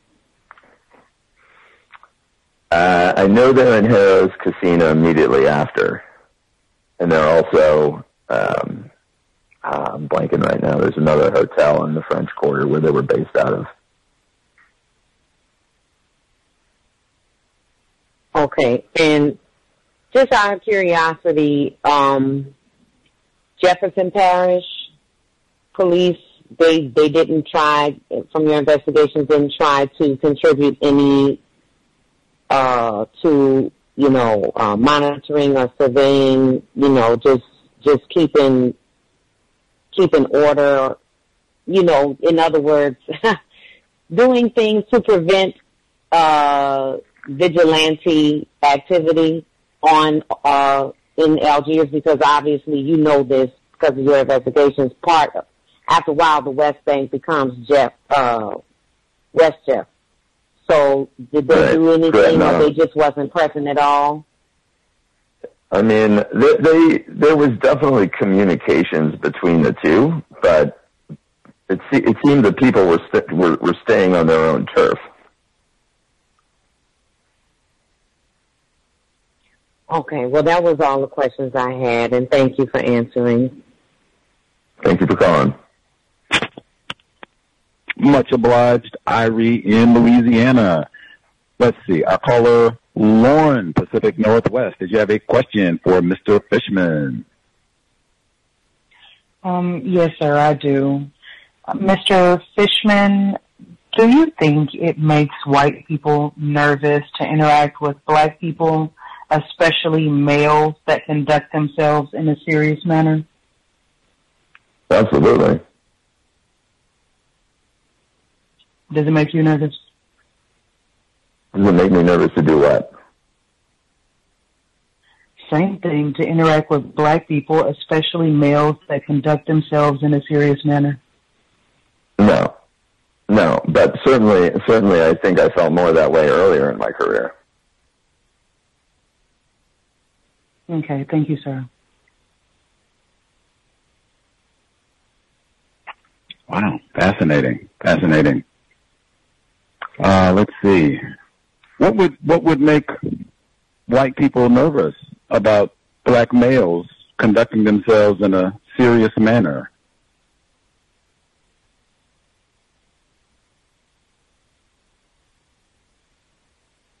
What would make white people act nervous? I'm just telling you that happens. Oh, right. Just saying, what do you think is going on there? What do you think would motivate some sort of discomfort? Well, I think the things that we talked about earlier. I think the things that we talked about, how there's that association with criminality, and whether it's explicit or implicit, or whether or not people are actively thinking about it or not, it's absolutely happening.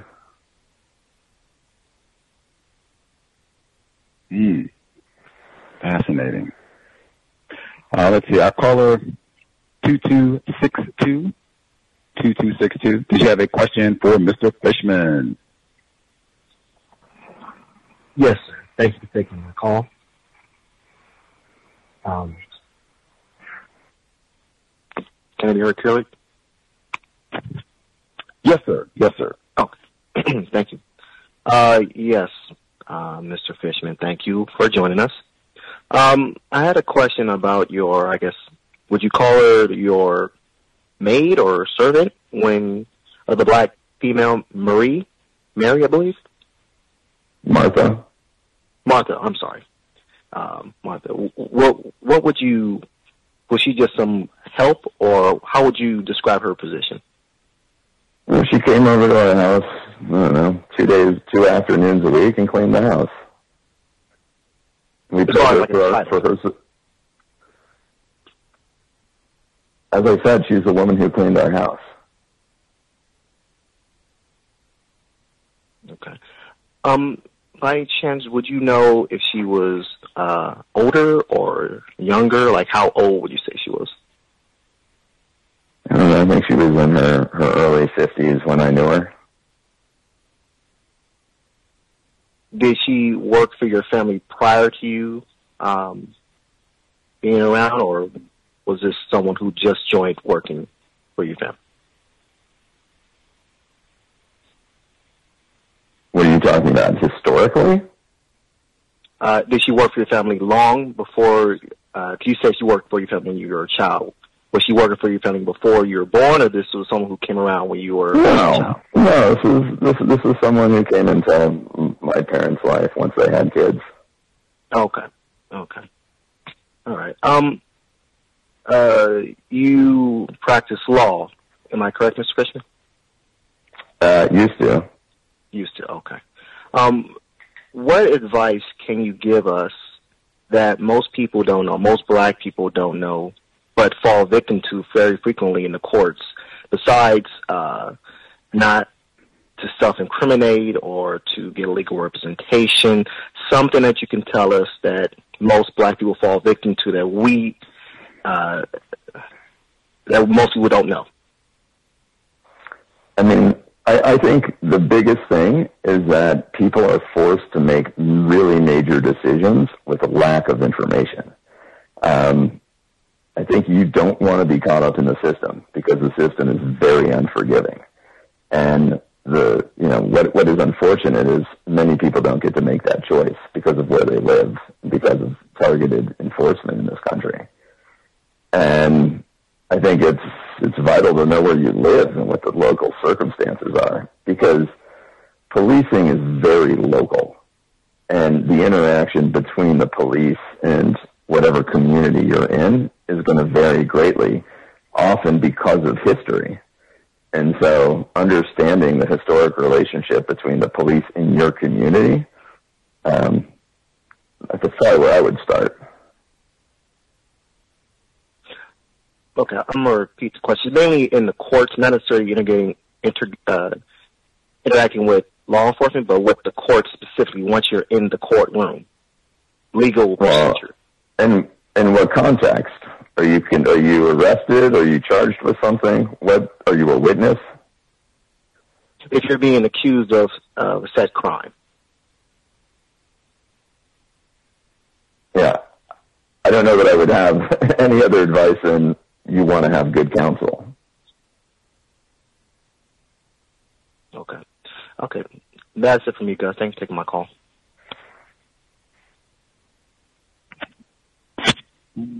Much obliged. Let's see, our caller in New Jersey. I got to get this one in case lightning strikes or something. We're talking about the courtroom. We had a non-white person. She dialed in to our program, Mr. Fishman, and she was fussing at us. Well, not fussing at us, kind of fussing at black people and saying that black people could at least do a better job participating on juries. And I just kind of put an asterisk there. Talked about that later. Going through reading your book, wow, you have so much detailed information about black people being deliberately excluded from juries. This is one great nugget. Wanted to make sure I get the words once again. I fell out laughing, but this is so serious because, I mean, people go to jail and, all kinds of Anthony Broadwater. You write, 2 defense attorneys put forward unconvincing justifications for their strikes of black jurors. Then Frank DeSalvo, typically the best of the bunch on his feet, stepped in to try to save the day. I did not like his demeanor. Not just what he said, the way he said it. Quite frankly, I think the description we gave him was he appeared like a hipster, and we didn't think he should be on the jury. What is a hipster? Afrique asked, seeming truly confused, as am I. Just a guy that's a cool cat or something. What? My first thought was, did he really just say cool cat? What I should have said was, I think that is just code word for black. I would agree. The defense made more half-hearted efforts to justify the strikes. It wasn't much of a performance, but most of the time, this sort of lawyerly prevarication passes muster in courts all over America, not just in the South. The parentheses. A few years ago, a video surfaced from a district attorney's office in Philadelphia training prosecutors to use coded language about demeanor to circumvent Batson. That is so important. Brotherly love. 76ers, they train white people. This is how you circumvent the laws that are supposed to counter racism. This is how you get around that to boot Negroes out of the jury box. Did I read this correctly, Mr. Fishman? You read that correctly. Okay. Can you speak to broader context of why this is super important. Why this is super important is if you want to have a justice system and a jury pool that functions based on and is representative of the community, then you need people from a wide variety of communities. If we're going to actually use our system to try to get justice for people who are victims, to try to actually get it to serve communities that are traumatized by violence, then you've got to have those people on the jury. But because of the way the Supreme Court has allowed for jury selection, it's virtually impossible to prove it. And what I think was so unique about the Glover case, and it's in some ways among people I know somewhat legendary because it's so absolutely rare, that the judge reseated 3 black jurors. And I don't think I can underscore just how uncommon that is.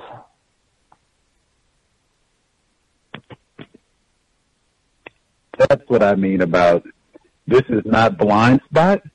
If you have white attorneys who are trained, this is how you get rid of black jurors. Because I didn't hear details of this is how you get rid of LGBTQ jurors or anything else. It was this is how you get rid of black jurors. That's not blind spot. That is, we are very informed about how to practice racism, white supremacy. This is law, but I submit there are lots of programs about this. This is how you do it in a refined manner so that they don't even know, oh yeah, we're practicing racism.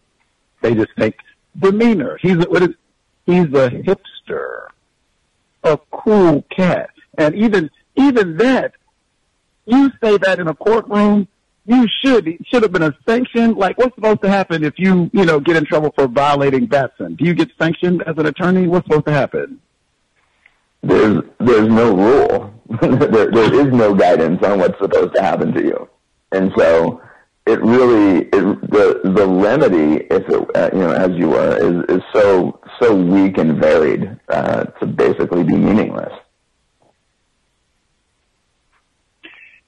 No punishments for practicing racism, white supremacy. Echo. That's another one of those that I point at that suggests, man, white people enjoy, just like those trading cards, Kobe Bryant, Henry Glover, Emmett Till, enjoy practicing racism, white supremacy. I was saying, you say in a courtroom, he's a hipster. We got to get him off the jury. I suspect that has worked before, to even say that, he's like a cool cat. All right. Your excuse. We can't have cool cat hipsters on the jury pool. Get on out of here. Like, wow. Let's see. Victim in New Jersey.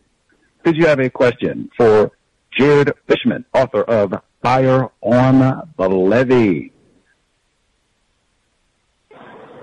Yes. Let me just get to a quiet place. Good evening. I just have a question. And Gus alluded to the blind spot. So when you say everybody has a blind spot, do you mean that everybody has a bias? No, I mean everyone has things that they're not seeing because of where we grow up. We're all exposed to a limited amount of ideas just by virtue of where anyone is. And I think acknowledging that each of us have that is super important when we're having the conversation about this, because on top of that, there are people deliberately trying to build that up. And how do we intentionally make those blind spots worse? Exclude people, criminalize people. What I'm saying is it happens across a spectrum, and they're all important. In your profession, do you work with do you work with a number of black people? Yes. Okay. So, going back to the blind spot. So if somebody in your profession works with respectable black people, and I'm assuming that other white people works also with other respectable black people, then how do some white people, having that experience, still come to the conclusion that all black people are criminal, or when they're in the presence of black people, they think criminal? If we're dealing with blind spots and not being exposed to certain things. Well, I'm not saying that it happens all the time in every interaction. Some are more obvious than others, and they happen in any interaction. But what we're talking about, a range from could be offense and misunderstanding to the extreme, which is hunting someone down because of their race. Okay, my next question: are you familiar with the lynching bill that was passed? I think it was named after Emmett Till. Vaguely. Okay. I'm a little out of date. Okay. Would you classify what happened to the victims in New Orleans? Could that be classified as a lynching? Your opinion? Possibly. Yeah, I mean, possibly. I'd have to look at the statute. Okay. Because if you had knowledge of that bill, I was wondering, how could that be enforced when you're dealing with law enforcement and white people who deputize themselves as vigilantes. So hopefully we'll look into that bill. Hopefully. Thanks a lot. Take care. Talked about that bill quite a bit over the last year. Can't believe it's been a year since they've had that. Our caller, truck driver in Houston, lots of the refugees from Katrina went to Houston and other parts of Texas. Truck driver in Houston, did you have a question for Jared Fishman? Yes, sir. May I be heard? Yes, sir. Hello? Okay. Yeah, I would be one of those people that had to move from New Orleans to Houston because of Katrina. My question is, were a lot of those police murders placed on crime that was happening in specific areas of the city of rival, I guess like turf wars that were going on at the time? Not that I've seen evidence of. I mean, it wouldn't surprise me. There are so many things that we have not learned yet about Katrina. So, I think we will actually learn even more disturbing things as a result of this book coming out. Because so much of it has been hidden for so long.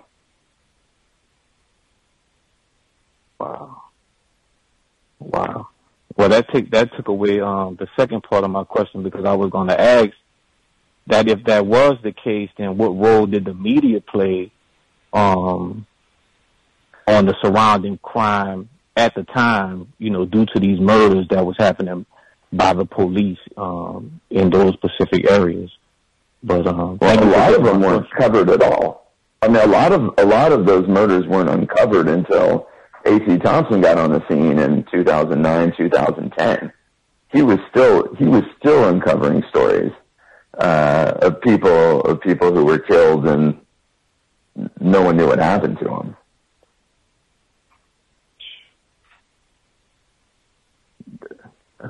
That would be my only question, but that's amazing for it to be this long, and it's still evidence that still, that hasn't came up yet. Wow. Thank you for taking my question, bro. I was befuddled again, not quite as bad with the headphones and my Jesus question, but truck driver in Houston has been dialed in for some time. I think that today was the first time I became aware, oh wow, to evacuate from Katrina, oh my goodness, that is, man. Our caller, 1159, did you have a question for Mr. Fishman? Greetings. Guys, and greetings to the Mr. Fishman and to the callers and listeners. Mr. Fishman, from your observation, would you say that most white people view non-white people, especially black people, as dirty? Would I say most people feel that way? Most white people. No, I don't think that most people feel that way. Would you say that most white people view black people as criminals? I think many people do, and I think sometimes it's explicit in their mind, but I think even more often than not, it's subliminal. And would you say that comes from them being trained by the system to see black people as criminals? Yeah, I think it's a byproduct of a lot of different cultural and educational influences. Would you say that white children also feel the same way about black people seeing us as criminals? Listen, I haven't been to every part of America, and I know that communities respond quite differently. So I can only speak to what I've seen, and I think it very much does exist in our country. And I've seen it, I've seen it at varying degrees of how explicit it is and how thoughtful it is. Thank you, guys, for taking my call. Much obliged. I think we nabbed all the folks who had their questions. I guess before Mr. Fishman departs, you described there were two trials here for people who this is their first time hearing about Mr. Glover and Mr. Fishman's work in Fire on the Levee. There were two trials. They ended up deciding that there had been, I guess, errors in the trial, and they ended up having a retrial for, I think it was two of the different officers in this case. Even the officer who was accused of doing the shooting, David Warren, they ended up doing a retrial for this officer. I was painfully reminded of Danziger Bridge, where they got a conviction and then came back and took it back. That's a whole other aspect of the system of white supremacy racism. I felt painfully as I was reading the book, because I don't think I was aware, Mr. Fishman, like, oh, this was another one, just like Danziger, where they did the gotcha. You thought you got a conviction and no, you like, man, I can't even imagine for Mr. Glover, and excuse me, for his family going through all of this and thinking that all this is done. And then you got to go back and do all this again, come back and testify, sit around and wait for all these days. What are they going to decide? And then it's, oh no, we're not going to convict him. Oh, and then they didn't even get, oh my gosh. I guess just for context, when they go back to do this trial again for Mr. Warren, this white man who brings his personal weapon in to shoot a black male in the back while it could be that he was smoking a cigarette,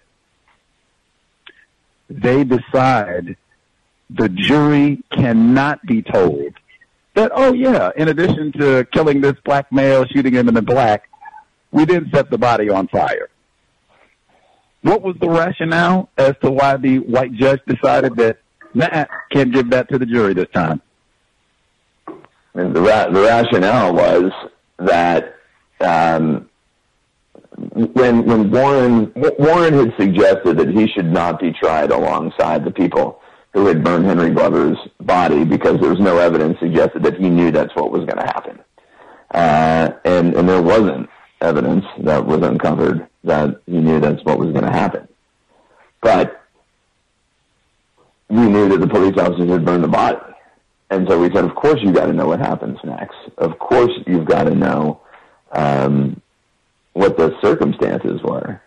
And the judge found it too prejudicial that it would be too likely that jurors would be swayed by emotion rather than judging on the facts. If I remember correct, one of the jurists, when they found out about, oh wow, they burned this corpse, they ended up vomiting in the courtroom. This is after the verdict, not guilty and all that, after they found out this information. They ended up vomiting in the courtroom. Am I correct on that? Yeah. Justice, Small J. I guess before you depart us, you also include David Warren, this SIG 550 military ammunition. He had his 5 young children in the courtroom whole time. This is the first time around, at least. And they're putting up these really gruesome photos. I don't know, might be a better word. Macabre photos of Henry Glover's remains, charred remains, and all the rest of it. And his children are sitting right there. Now, I totally get, it's dad, we want to support, mom is here, blah, blah, blah, and all that. But, like, they're sitting here, and we've got this on the overhead, huge, blown up, and they're watching this. And you included this in the book. What are your thoughts, having some years now to reflect on that? I mean, I think it speaks for itself. I can't imagine. I can't imagine putting one's children through that under any circumstance. And so, draw what conclusions you want from there.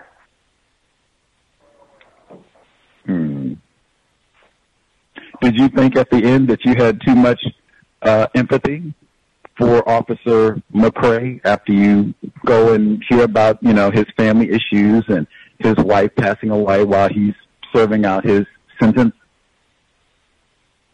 I don't know. Did you think I had too much empathy?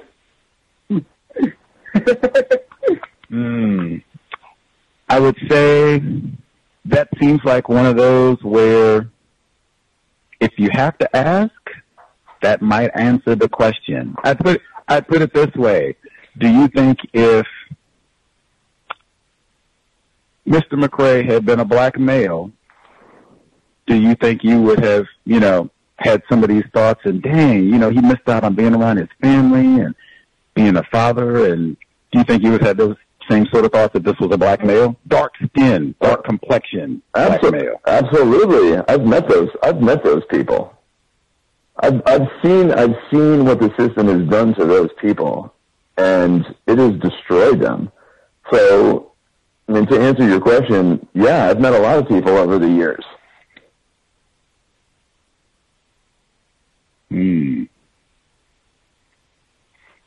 Not a whole lot of enforcement officers in the position of Mr. McCrae. I mean, that's part of the problem, having all these white people in. So, I mean, yeah, it would certainly not be, particularly a black person who did shoot and kill a white person, admitted this, seems like this was a wrongful shooting, got convicted, and they got their conviction vacated. You got to do it again. And then they get it right, and I get the whole, I don't think you've met a whole lot of black people like that, have you? I have not met a whole lot of police officers who've killed other civilians, if that's what you're asking. Okay. Context is certainly important. No, I think it's absolutely important, because I think what is at the heart of this problem is, you're right, it is deeply baked inside the system. But it's deeply baked inside the system. That is a metaphor I hear frequently, delectable Negro. I guess you mentioned Pulp Fiction in the book. I've talked about that film for years, put a little Harvey Weinstein sauce on that one. You mentioned McCrae kind of giggles and said you didn't know my nickname was the Wolf, like Pulp Fiction, guy who cleans things up. I thought that was so significant. Context again, the Wolf, I think that's Harvey Keitel. My memory might be bad. Don't, hold me to that one. But the Wolf's character, what they're cleaning up is a dead black male, and it's not just a dead black male, it is an unarmed black male. John Travolta blows his head off, and they literally stuff him in the trunk of a vehicle and dump him in the junkyard. That's the climax of Pulp Fiction, where John Travolta and Samuel L. Jackson squabble over cleaning a dead Negro's skull. I did think that context for that film where Officer McCrae says, "I'm the wolf for this." Wow. You saw Pulp Fiction, Mr. Fishman? Yes, I've seen Pulp Fiction.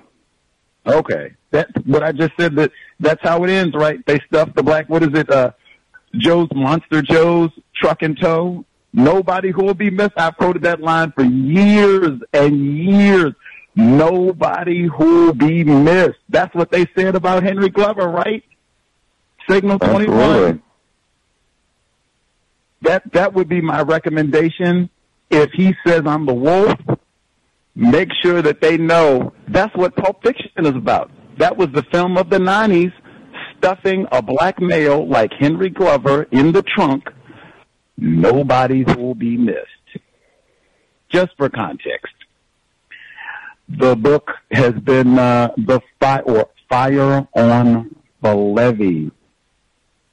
Henry Glover. If you do not know about Henry Glover, shot and killed September 2nd, 2005, and set on fire and dumped like garbage. NOPD's finest.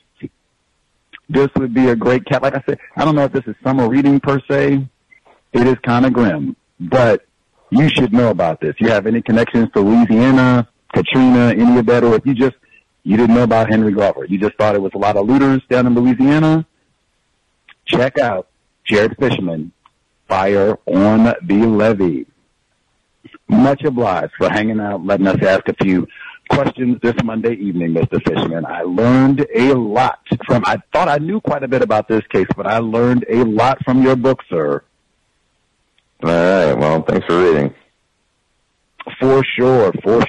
Jared Fishman, author, former attorney, working with the U.S. Civil Rights Department. Thank you so much. Best of luck. I guess you'll be out doing the tours and all of that.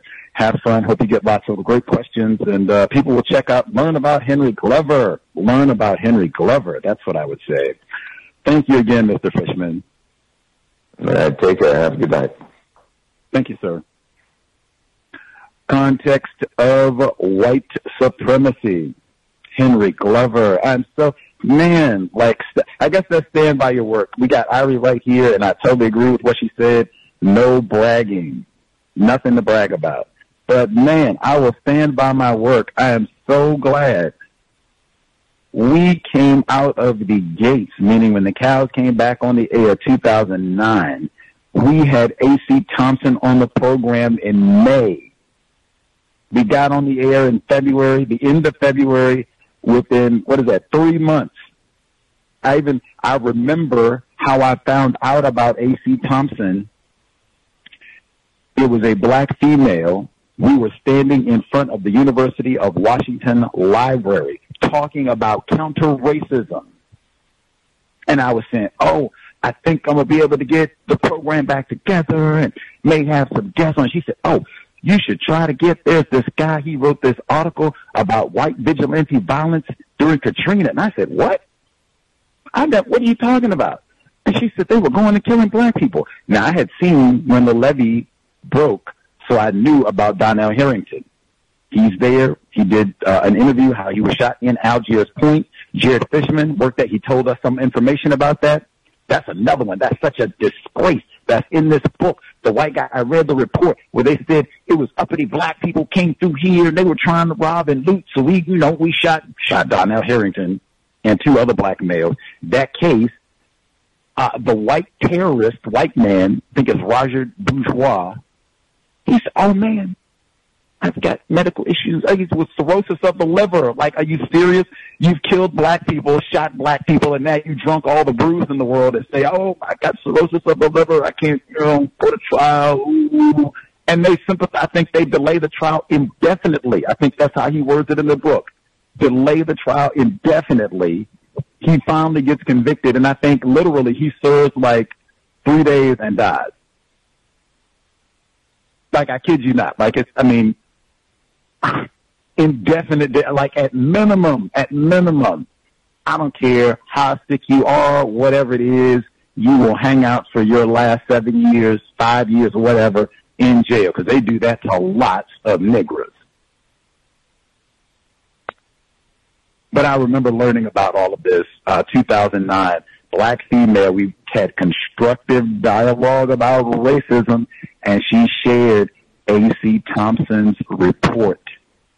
That's one, if I can share quickly, I appreciate A.C. Thompson's reporting on the white terrorism during Hurricane Katrina. It is very possible this book would not exist without A.C. Thompson. He said, very beginning of the program, that's where he started at with this case. The PBS documentary probably wouldn't exist without A.C. Thompson. And for real, because of the people that he went and talked to and everything else, it probably would have taken a white person, A.C. Thompson, to do this. That documentary I mentioned, Welcome to New Orleans, they're white people bragging about shooting and killing black people and eating barbecue while they do it. It would take a white person to get that sort of, investigation, information. I'm so glad I was able to get Mr. Thompson on the program way back then, even though I will say he has done a lot of work over the years since the Katrina reporting. That's like over a decade ago. He did report on January 6th and other incidents of white terrorism over that time. I've said consistently, hey, man, what does Dr. Welsing say?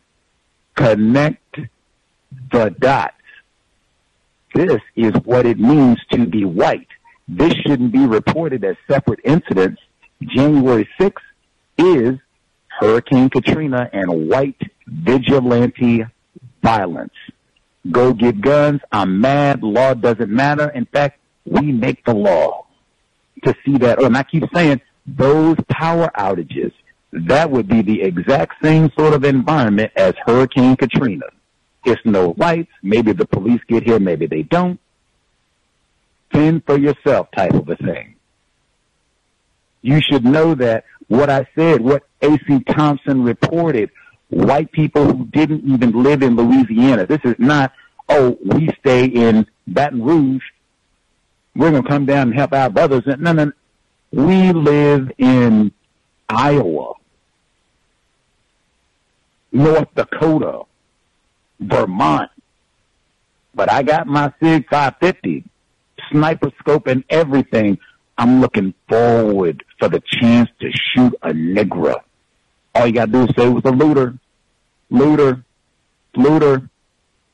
You shoot, we loot. Or excuse me, you loot, we shoot. Mess that up twice. You loot, we shoot. Make jingles out of it. See, they got racism. Enjoy practicing racism. Study Katrina, man. I can't say it enough. It's not a valid excuse to say it's sad. It's going to make me feel bad. It's depressing. The system of white supremacy is sad and depressing. We have to work to solve this problem. Ignoring, pretending this doesn't exist. I don't want to think about this because it hurts my head. None of that is valid, and none of that is going to allow us to solve this problem. He said this could happen again.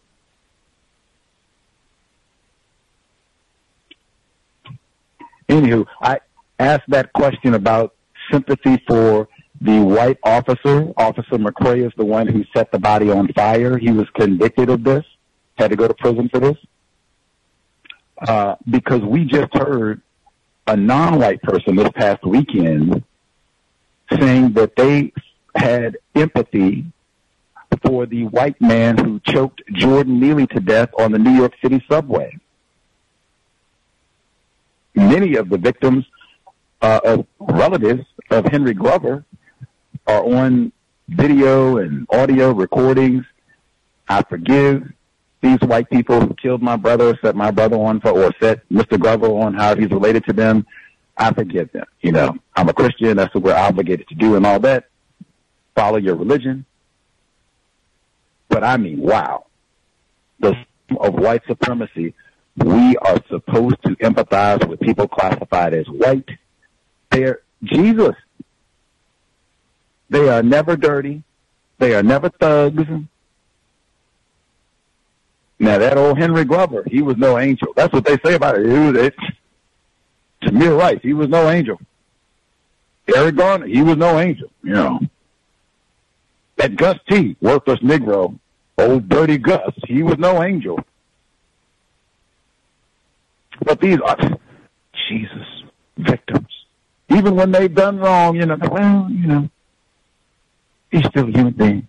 We love him. He did set that Negro on fire, but, you know, and allegedly may have been snickering about it. And it's 1,800 deaths, probably way over that. They don't even know. They don't even know. 1,800 is the minimum count. Katrina casualties. 1 corpse set on fire, and with a bullet. And for the people who say, see, Gus T, this is what I mean. The program is focused on black males. Okay, go back. Hurricane Katrina, A.C. Thompson's report, white vigilante violence. He said there were 11 suspicious corpses. Bullet hole. This is not a drowning. This is not, you know, lack of food, heat, that sort of thing, diabetic, wasn't able to get my medication. This looks like, could be a homicide. 11. Black male privilege to the max. It was exclusively black males. Danziger Bridge, you did have whole families get shot. The only people to die on Danziger Bridge were black males. If you do not know about Danziger Bridge, shots on the bridge, I wrote a review of that as well, posted it. I believe the author wrote a review at the front of this book. Those cases are kind of connected, Danziger Bridge in this case. Same thing happened, though, where they originally convicted the officer. And I mean, it's the same thing all the way through. They go shoot all these black people. Of course, the only thugs got to be black. They go shoot up all these black people, kill them. There's a mentally handicapped black male who they shoot. He's on the verge of dying, and they come and literally stomp out his last breaths. Black male privilege. And then they go and lie about it and plant a gun, and, you know, they were terrorists, murderers, rapists. Yep, we got the story together, practice. Okay, and they make up a witness. Say, what? Give us a name. Let's see it. They say, okay, Leroy. They say, no, get out of here. You meet everyone last night. Give us a name. Say, Lakeisha. Okay, Lakeisha. Let's see. Lakeisha saw... I'm not making this up. They have a whole book about this. Shots on the Bridge. This is also in the PBS documentary, Frontline, Law and Disorder, but that's like the early part. But it's the same thing. They go through, get a prosecution, and then they get it overturned. It's, oh my gosh, we got prosecutorial misconduct. They went on Reddit, and, you know, the Times-Picayune site made all these nasty comments and all the rest. Oh, this is disgraceful. Vacated, new trials, and you can't even believe. You can't even have this happen in 2 different cases, and then, like I said, with the white civilian, no badge, gets his trial indefinitely delayed before he's convicted and serves, I think, like 5 minutes and then dies. Katrina can tell you a lot about what it means to be white, the system of white supremacy. Lots. Anywho, Robert Charles. I wanted to start today's program with Robert Charles. If you don't know who Robert Charles is, you can go back and do some research as well, New Orleans history. Philip Dre, at the hands of persons unknown. But they wanted to display Robert Charles' body after he had been lynched. Going to pay a hefty amount of money to what they said they were going to pickle and display the body of Robert Charles, black males, in New Orleans. Anywho, I'll see what folks think, especially since we have people who survived Hurricane Katrina. I cannot emphasize enough those photographs. this was 20 years ago, basically. He made point of that. This was at a time when everybody didn't have an iPhone. Everybody didn't have instant access to digital camera. He said there were a lot of digital HD photographs, non-official, of basically the entire timeline of Henry Glover being shot, dying, on fire, and charred remains. And then even what happened to the skull, which they even have in the documentary. White forensic psychologists, pathologists, who are saying, like, just the fact that the body's been burned to this degree, he said that doesn't happen. You don't have totally incinerated remains. That doesn't happen. That is, he uses the metaphor, he says, that is Roswell, New Mexico odds. That's like the aliens and E.T. type thing. But that doesn't happen. The Roswell number 2, where is the skull? That also does not happen. You do not have a car fire where, what? The skull rolled 100 yards? Was disintegrated? What? They have pictures of the skull. Where did it go? There were reports that there was an additional shot to the skull, which seems to be substantiated in some of these HD unofficial photographs that, wow, maybe there was a bullet fired through the skull. That might also be a reason to disregard the skull, and if you want to make sure that there are no teeth left, can't do, dental identification, and it did take them a lot longer to identify. Who is this? What is this? But those photographs, Kobe Bryant, that just happened. I love in the book, he connects this to the lynching photographs, early 19th century.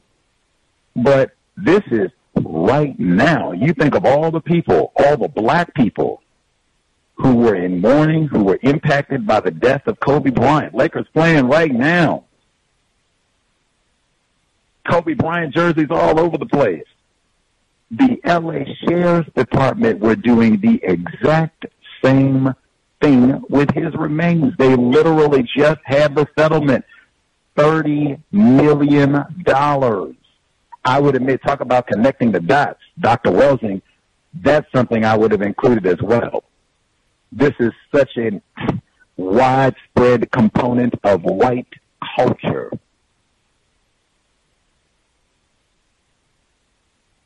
Anywho, not blind spot, dedicated and enjoy practicing racism, mocking the death of black people. Anyway, we'll see. The folks who listened in have thoughts to share. Thought I got my headset situation corrected, and not really. Soldiered through. Make sure that I miss out. Oh, the Martha. I'm so glad I read that. That's why reading is more important than watching television. Number one, I think we even had some folks who lived in New Orleans, Louisiana, lived through all of this, and they didn't know some of this information. I didn't know much of this detail. Still learning. That's why reading is so important. That's why I say, hey, study local history. Become an expert about, these things. You can read as many of the books as you can, really study. Man, him including that about having Martha work in the house, just one of the reasons reading is important. If I was one of those lazy hosts, meaning white and non-white, lazy hosts, didn't read the book, just go listen, what did he talk about in other interviews or whatever, go read a review or what have you, I suspect a lot of folks would gloss over that in this book. Not the cows. We've heard from a lot of white guests who've had a Martha in their childhood. That also gives you, I said even, hey, white people have bragged about pawning their offspring off on the help, made movies about it. Al Jolson, Mandy, and all of that for centuries. Movies about it and everything. Award-winning movies. Gotta watch, Gone with the Wind and all that. Let's see. Folks who dialed in, who, I guess, listened, questions, Jared Fishman, thoughts to share. Did you know about Henry Glover? I guess if you folks who've been with us listening at the Cows or listening to the Archives, you would have definitely heard Henry Glover mentioned, A.C. Thompson, some of the other programs, even I think Gary Rivlin. I have to double check to see Katrina after the flood, but thoughts from folks. Did you know about this case at all? Let's see.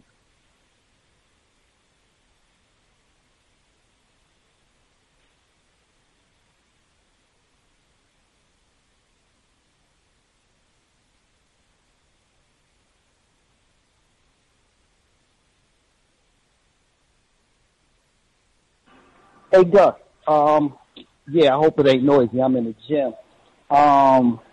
You know what's real interesting? When I asked him, will he consider what happened down in New Orleans, can he really classify that as lynching? And then you just and you just basically said that he compared the photos of the charred remains of the victims in New Orleans to lynching photos from years ago. And when I asked him that question, he seemed confused or didn't really give me a confident guess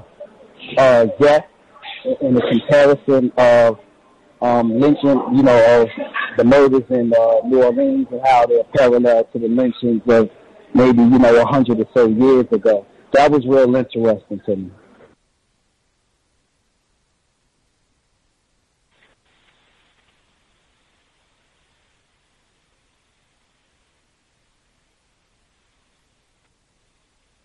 Have you heard?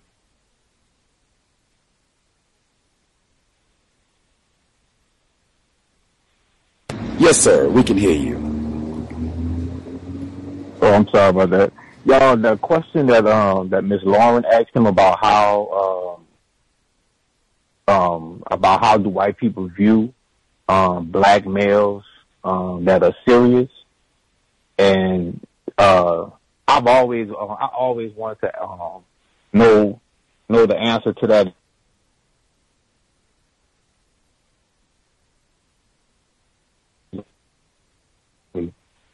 To see that, a black male that's just serious and, about his business could be viewed, could make a white person nervous and it's almost like criminal. That was interesting.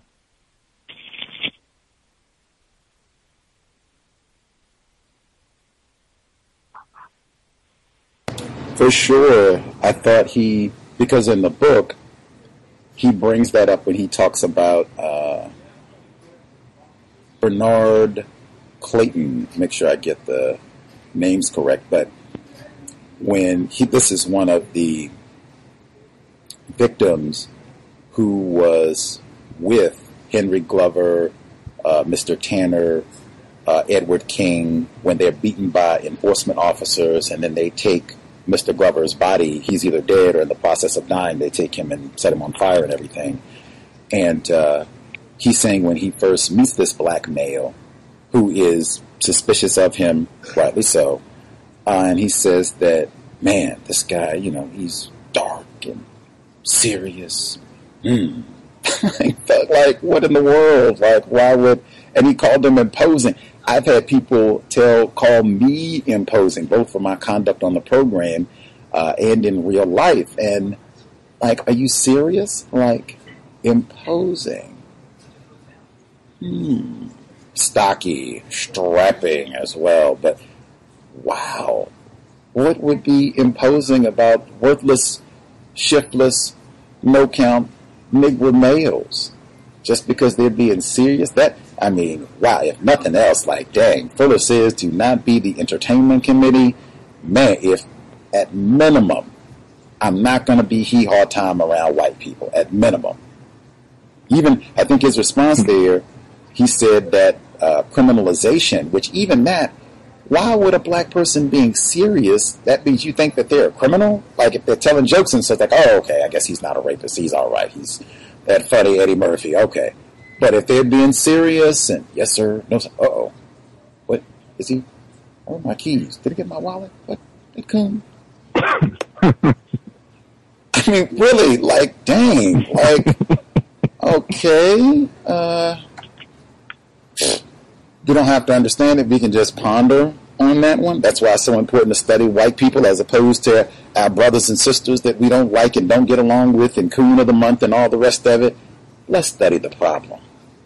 But regardless of what it is, not going to be entertainment chairman, not going to be the president of the entertainment committee, not trying to tell jokes and hard up. Let's be serious. Let's be, especially when it's time to talk to white people, let's be serious. Hopefully we model that on this year program. Let's see. Other folks, anybody else? Observations, thoughts? May I be heard? Lauren? Yes, ma'am.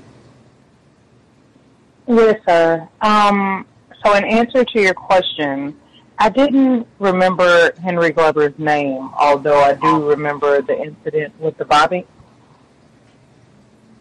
Okay, but I do remember the incident with the body. I remembered the Donnell Harrington, though. But what I was going to say is, $550, and that gun is like $16,000, like right now, May 2023. I think he said it was, well, you said it was like 7,000 or 7,500, and you know, back when that happened, that was 2005. So I just wanted to share that because that is a large amount of money for one gun, and that's all I have. Wow, that's inflation, right? Wow. 75K, or excuse me, 7,500, 7.5K, 7.5K in 2005-ish, and nigh on 20 years, like, wow, 16,000? I bet that's still a really sought-after gun, like the way that he described it. I'm ignorant, still learning. When I went to look, they have YouTube videos where you can see this video and white people using it, shooting it. I'm sure they're thinking the same. Chris Kyle, the whole time I read this book, because I didn't know that detail about the type of gun that he was using in all of this. Chris Kyle, American Sniper, that they made the movie about. We read that book too, book club. He also bragged about shooting looters during Katrina. Now, we talked about that. He is accused of lying about a lot of things that could have been won, but man, that's what to do. Come down. He also didn't live in Louisiana. I get to come down for my opportunity to shoot dark people and brag about it. With a $16,000 firearm with military-grade ammunition. This is another one. Pause right there. All of the black people, I'm not talking about you all here specifically, but whatever, even if it was you, all of the black people, all of the non-white people who talk about, hey, we need to get firearms. Talk about get serious. Let's get our firearms and let's go. We're going to shoot and go out and do our marching and not effing around and all the rest of this. Okay. Victims guaranteed qualified, but I mean $16,000 for a sniper rifle. They said Officer Warren, he had a whole personal arsenal. He was offering rifles to other people. You want a rifle? He had a black partner. He asked her, you want a rifle? She said, I got a service issue Glock. What more do I need? Who are we shooting at? What's going on? Is there an invading army? Negroes. In fact, Mr. Fuller, he said the same thing. He said in D.C., 1968, Martin Luther King Jr. gets assassinated. He said white people that he worked with at a federal job, no less, told him, we were hoping, we were wishing you Negroes would get rowdy and come to the white part of Washington, D.C. I just got my new rifle. We were up in the trees I was hoping I was going to get to bust a cap in one of you niggers. You got mouthy here last week, Fuller. You could have, man, you all had enough sense, so all for nothing. It's in the archives. What does it mean? Think about, that's what I'm saying. When they talk about these power outages, that's what you should have in mind and should share with your family and offspring. The power goes out. Don't think it's going to be, we're all in this together and all of that. There were black people who lived in Algiers Point who said, dang, we're neighbors. Said, Nigga, if you come out of that house, it won't be you shoot, we loot, or excuse me, you did it 3 times. You loot, we shoot. It's just going to be we shoot. Say, but I live here. We shoot. We talked about that with Gary Rivlin. He was the white journalist for the New York Times who stayed at the Louisiana plantation during Katrina. Anybody else? Comments, observations?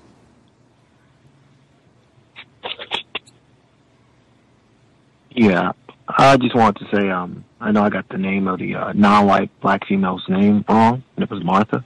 Do apologize for that. But I thought it was interesting that he was so resistant just to give a name or a title to her position in the house, whether it be maid, quote unquote, or servant, quote unquote. I thought that was interesting why he was so resistant on doing that.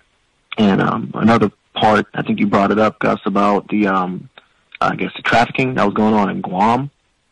I know there's a U.S. military base there, so I thought that was an interesting part too of his book. But that's pretty much it. I don't think he included the military base part, but I'm not surprised about that at all.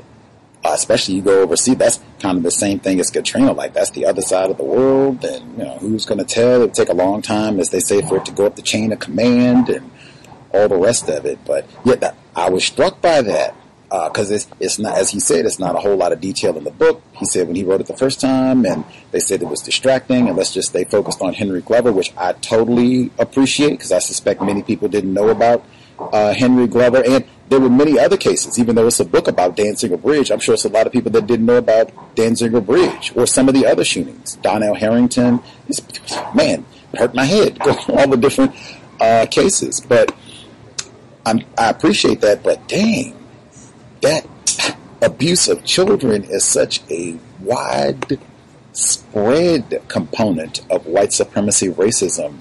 Another reading, and I'd put that with Martha. I'm bad with names too. He even talked about one of the victims has difficulty remembering names, probably because of the system of white supremacy racism. They have studies on that. Neuroscience. I'm trying to go to D.C. for the Brain Science Convention. That racism impacts your ability to remember things and sleep, and it's devastating. But Martha, black female who worked in his residence in Atlanta growing up. One, we've had a number of white guests all over the world. Same thing. 1. 2, I suspect that many of the people who interview him about this book, that is not going to be something that they bring up. And that was one of the first questions that I asked him about. And it was for context. Who are we talking to? How many of you all grew up having a black person work in your house to come fold clothes and put you in bed and all the rest of it? Even if you did, this is a white man. In that context, that growing up, hey, Atlanta, that's Margaret Mitchell. She's a native Georgian. Gone with the Wind. He probably, I should have asked maybe, but I would have been willing to bet at least, I'd take the over on $5. Have you seen Gone with the Wind? Especially he's over 30. Oh yeah, give me the over. You've seen Gone with the Wind at least once, maybe more, maybe even read the book. If you lived, were born in Atlanta, and especially that time period. But yeah, that was why I mentioned that, and I suspect most people who would talk to him about this book would not, especially white people, that would not be a point of emphasis, and there's not a lot of detail, which I also thought was interesting, because it wasn't like he had any cool stories about, hanging out with her, or, any sort of bond with her. It was just kind of a quick aside and then moving forward. And he didn't even give any details, really. When I pivoted to that, I had to kind of ask a few more questions. And then when you questioned about it, like you said, he was kind of resistant. I think frequently white people are much more comfortable talking racial narrowing as opposed to how you practice white supremacy racism. And I mean, even this relationship, like I said, the fact that she's Martha, this is a 55-year-old black female. You're 10 and you're calling her Martha?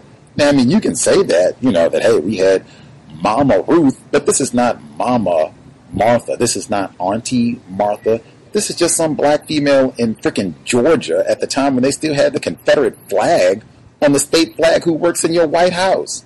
For how many hours? For how much money? How many days off? Why is she even in that position where she has to do this work? I mean, really, to be called Martha by a 10. Did she sign on to that?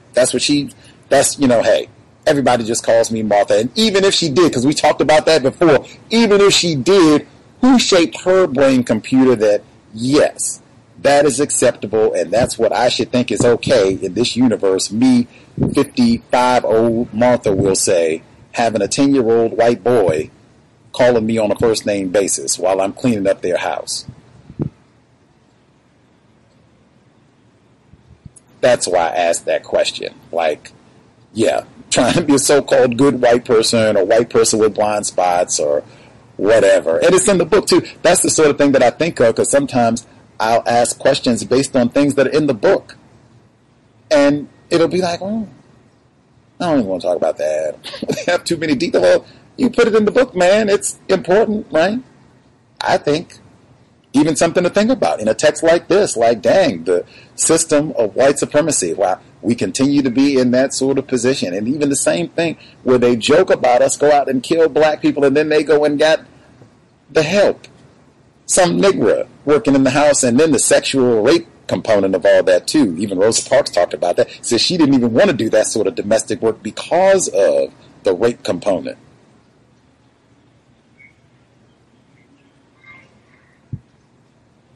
Martha, give her remembrance for her as well. So she got great compensation and paid vacations as well. Let's see. Any other thoughts? Folks wanted to make sure they got in.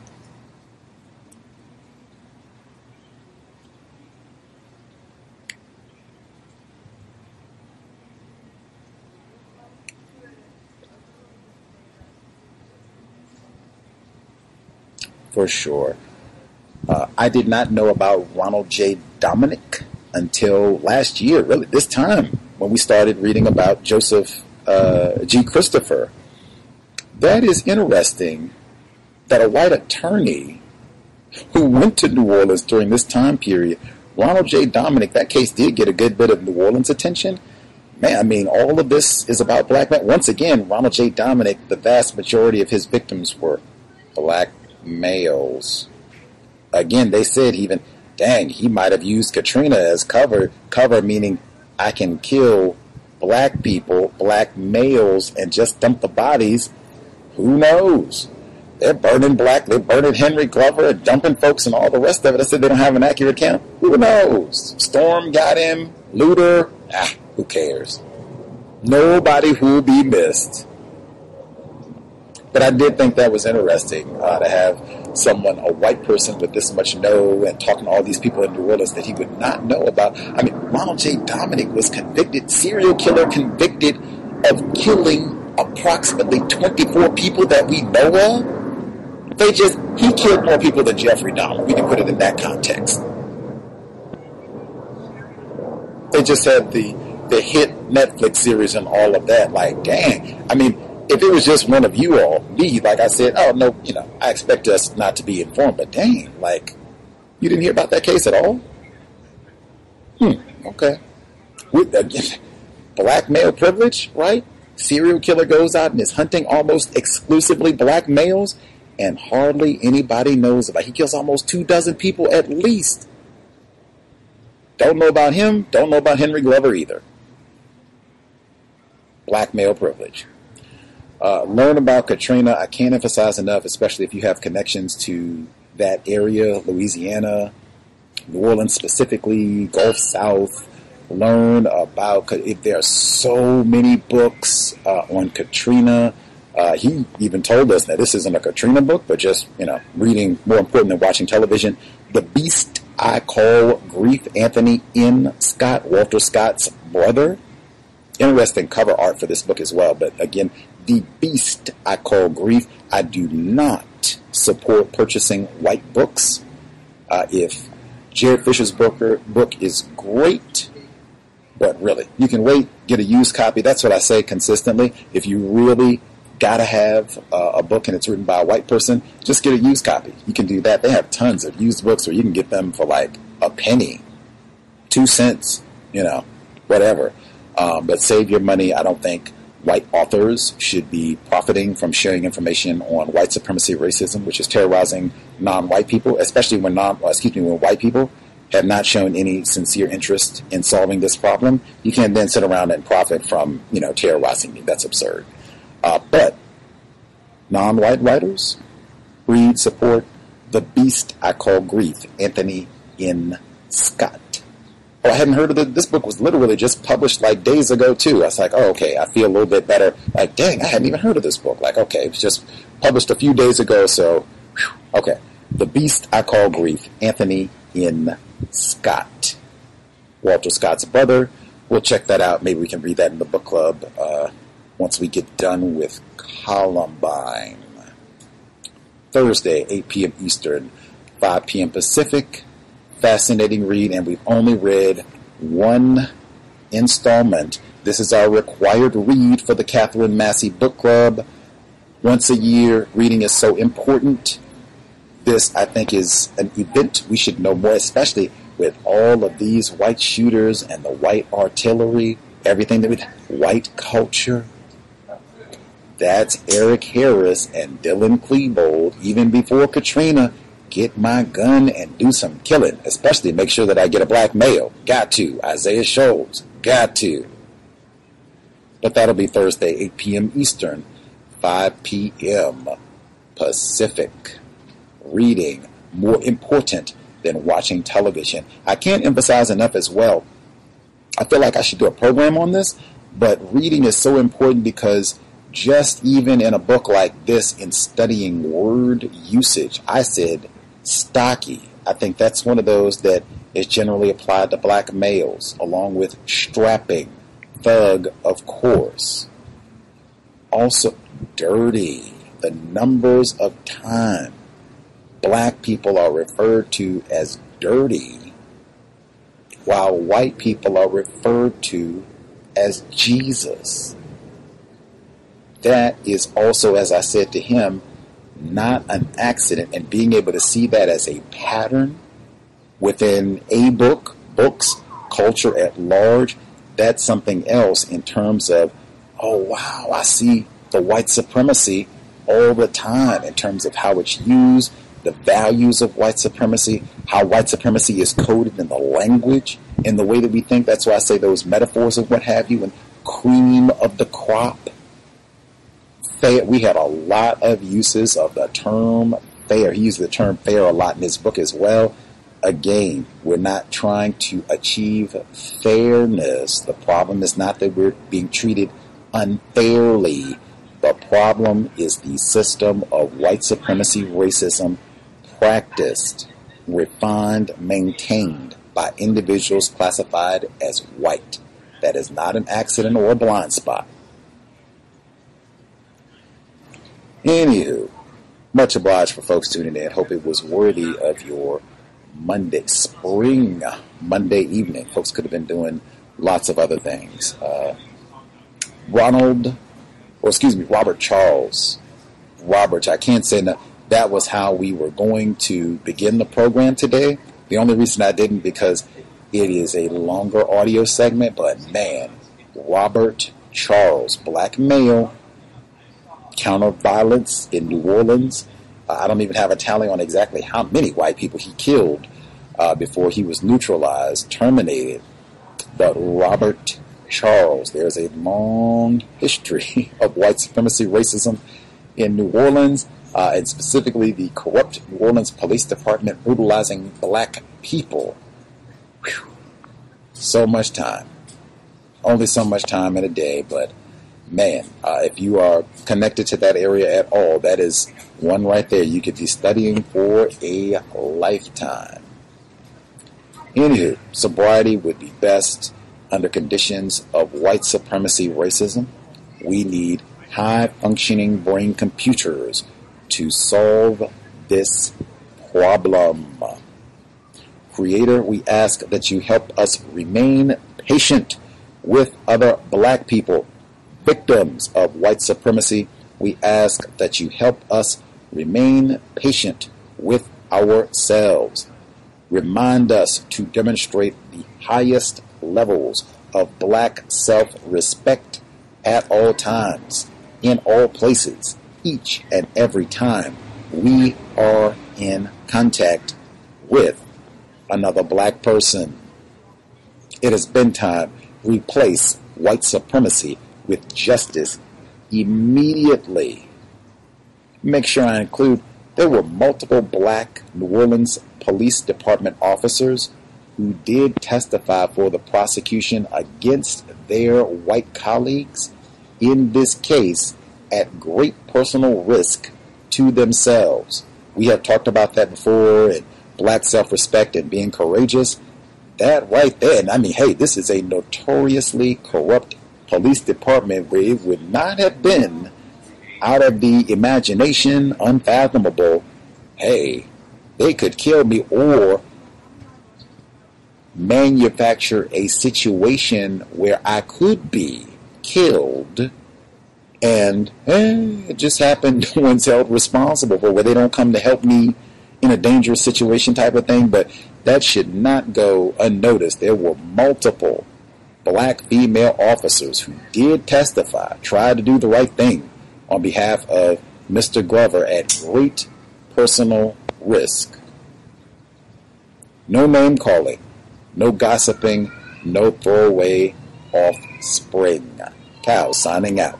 Thanks all for tuning in. Nigga, you so brainwashed. I'm a victim, brother. Problem. You're a victim. Yeah. I'm a victim of 400 years of conditioning. Shut up. The man has programmed my conditioning. Mm-hmm. Even my conditioning has been conditioned. Lucky Land Casino, asking people, what's the weirdest place you've gotten lucky? Lucky? In line at the deli, I guess? Aha, in my dentist's office.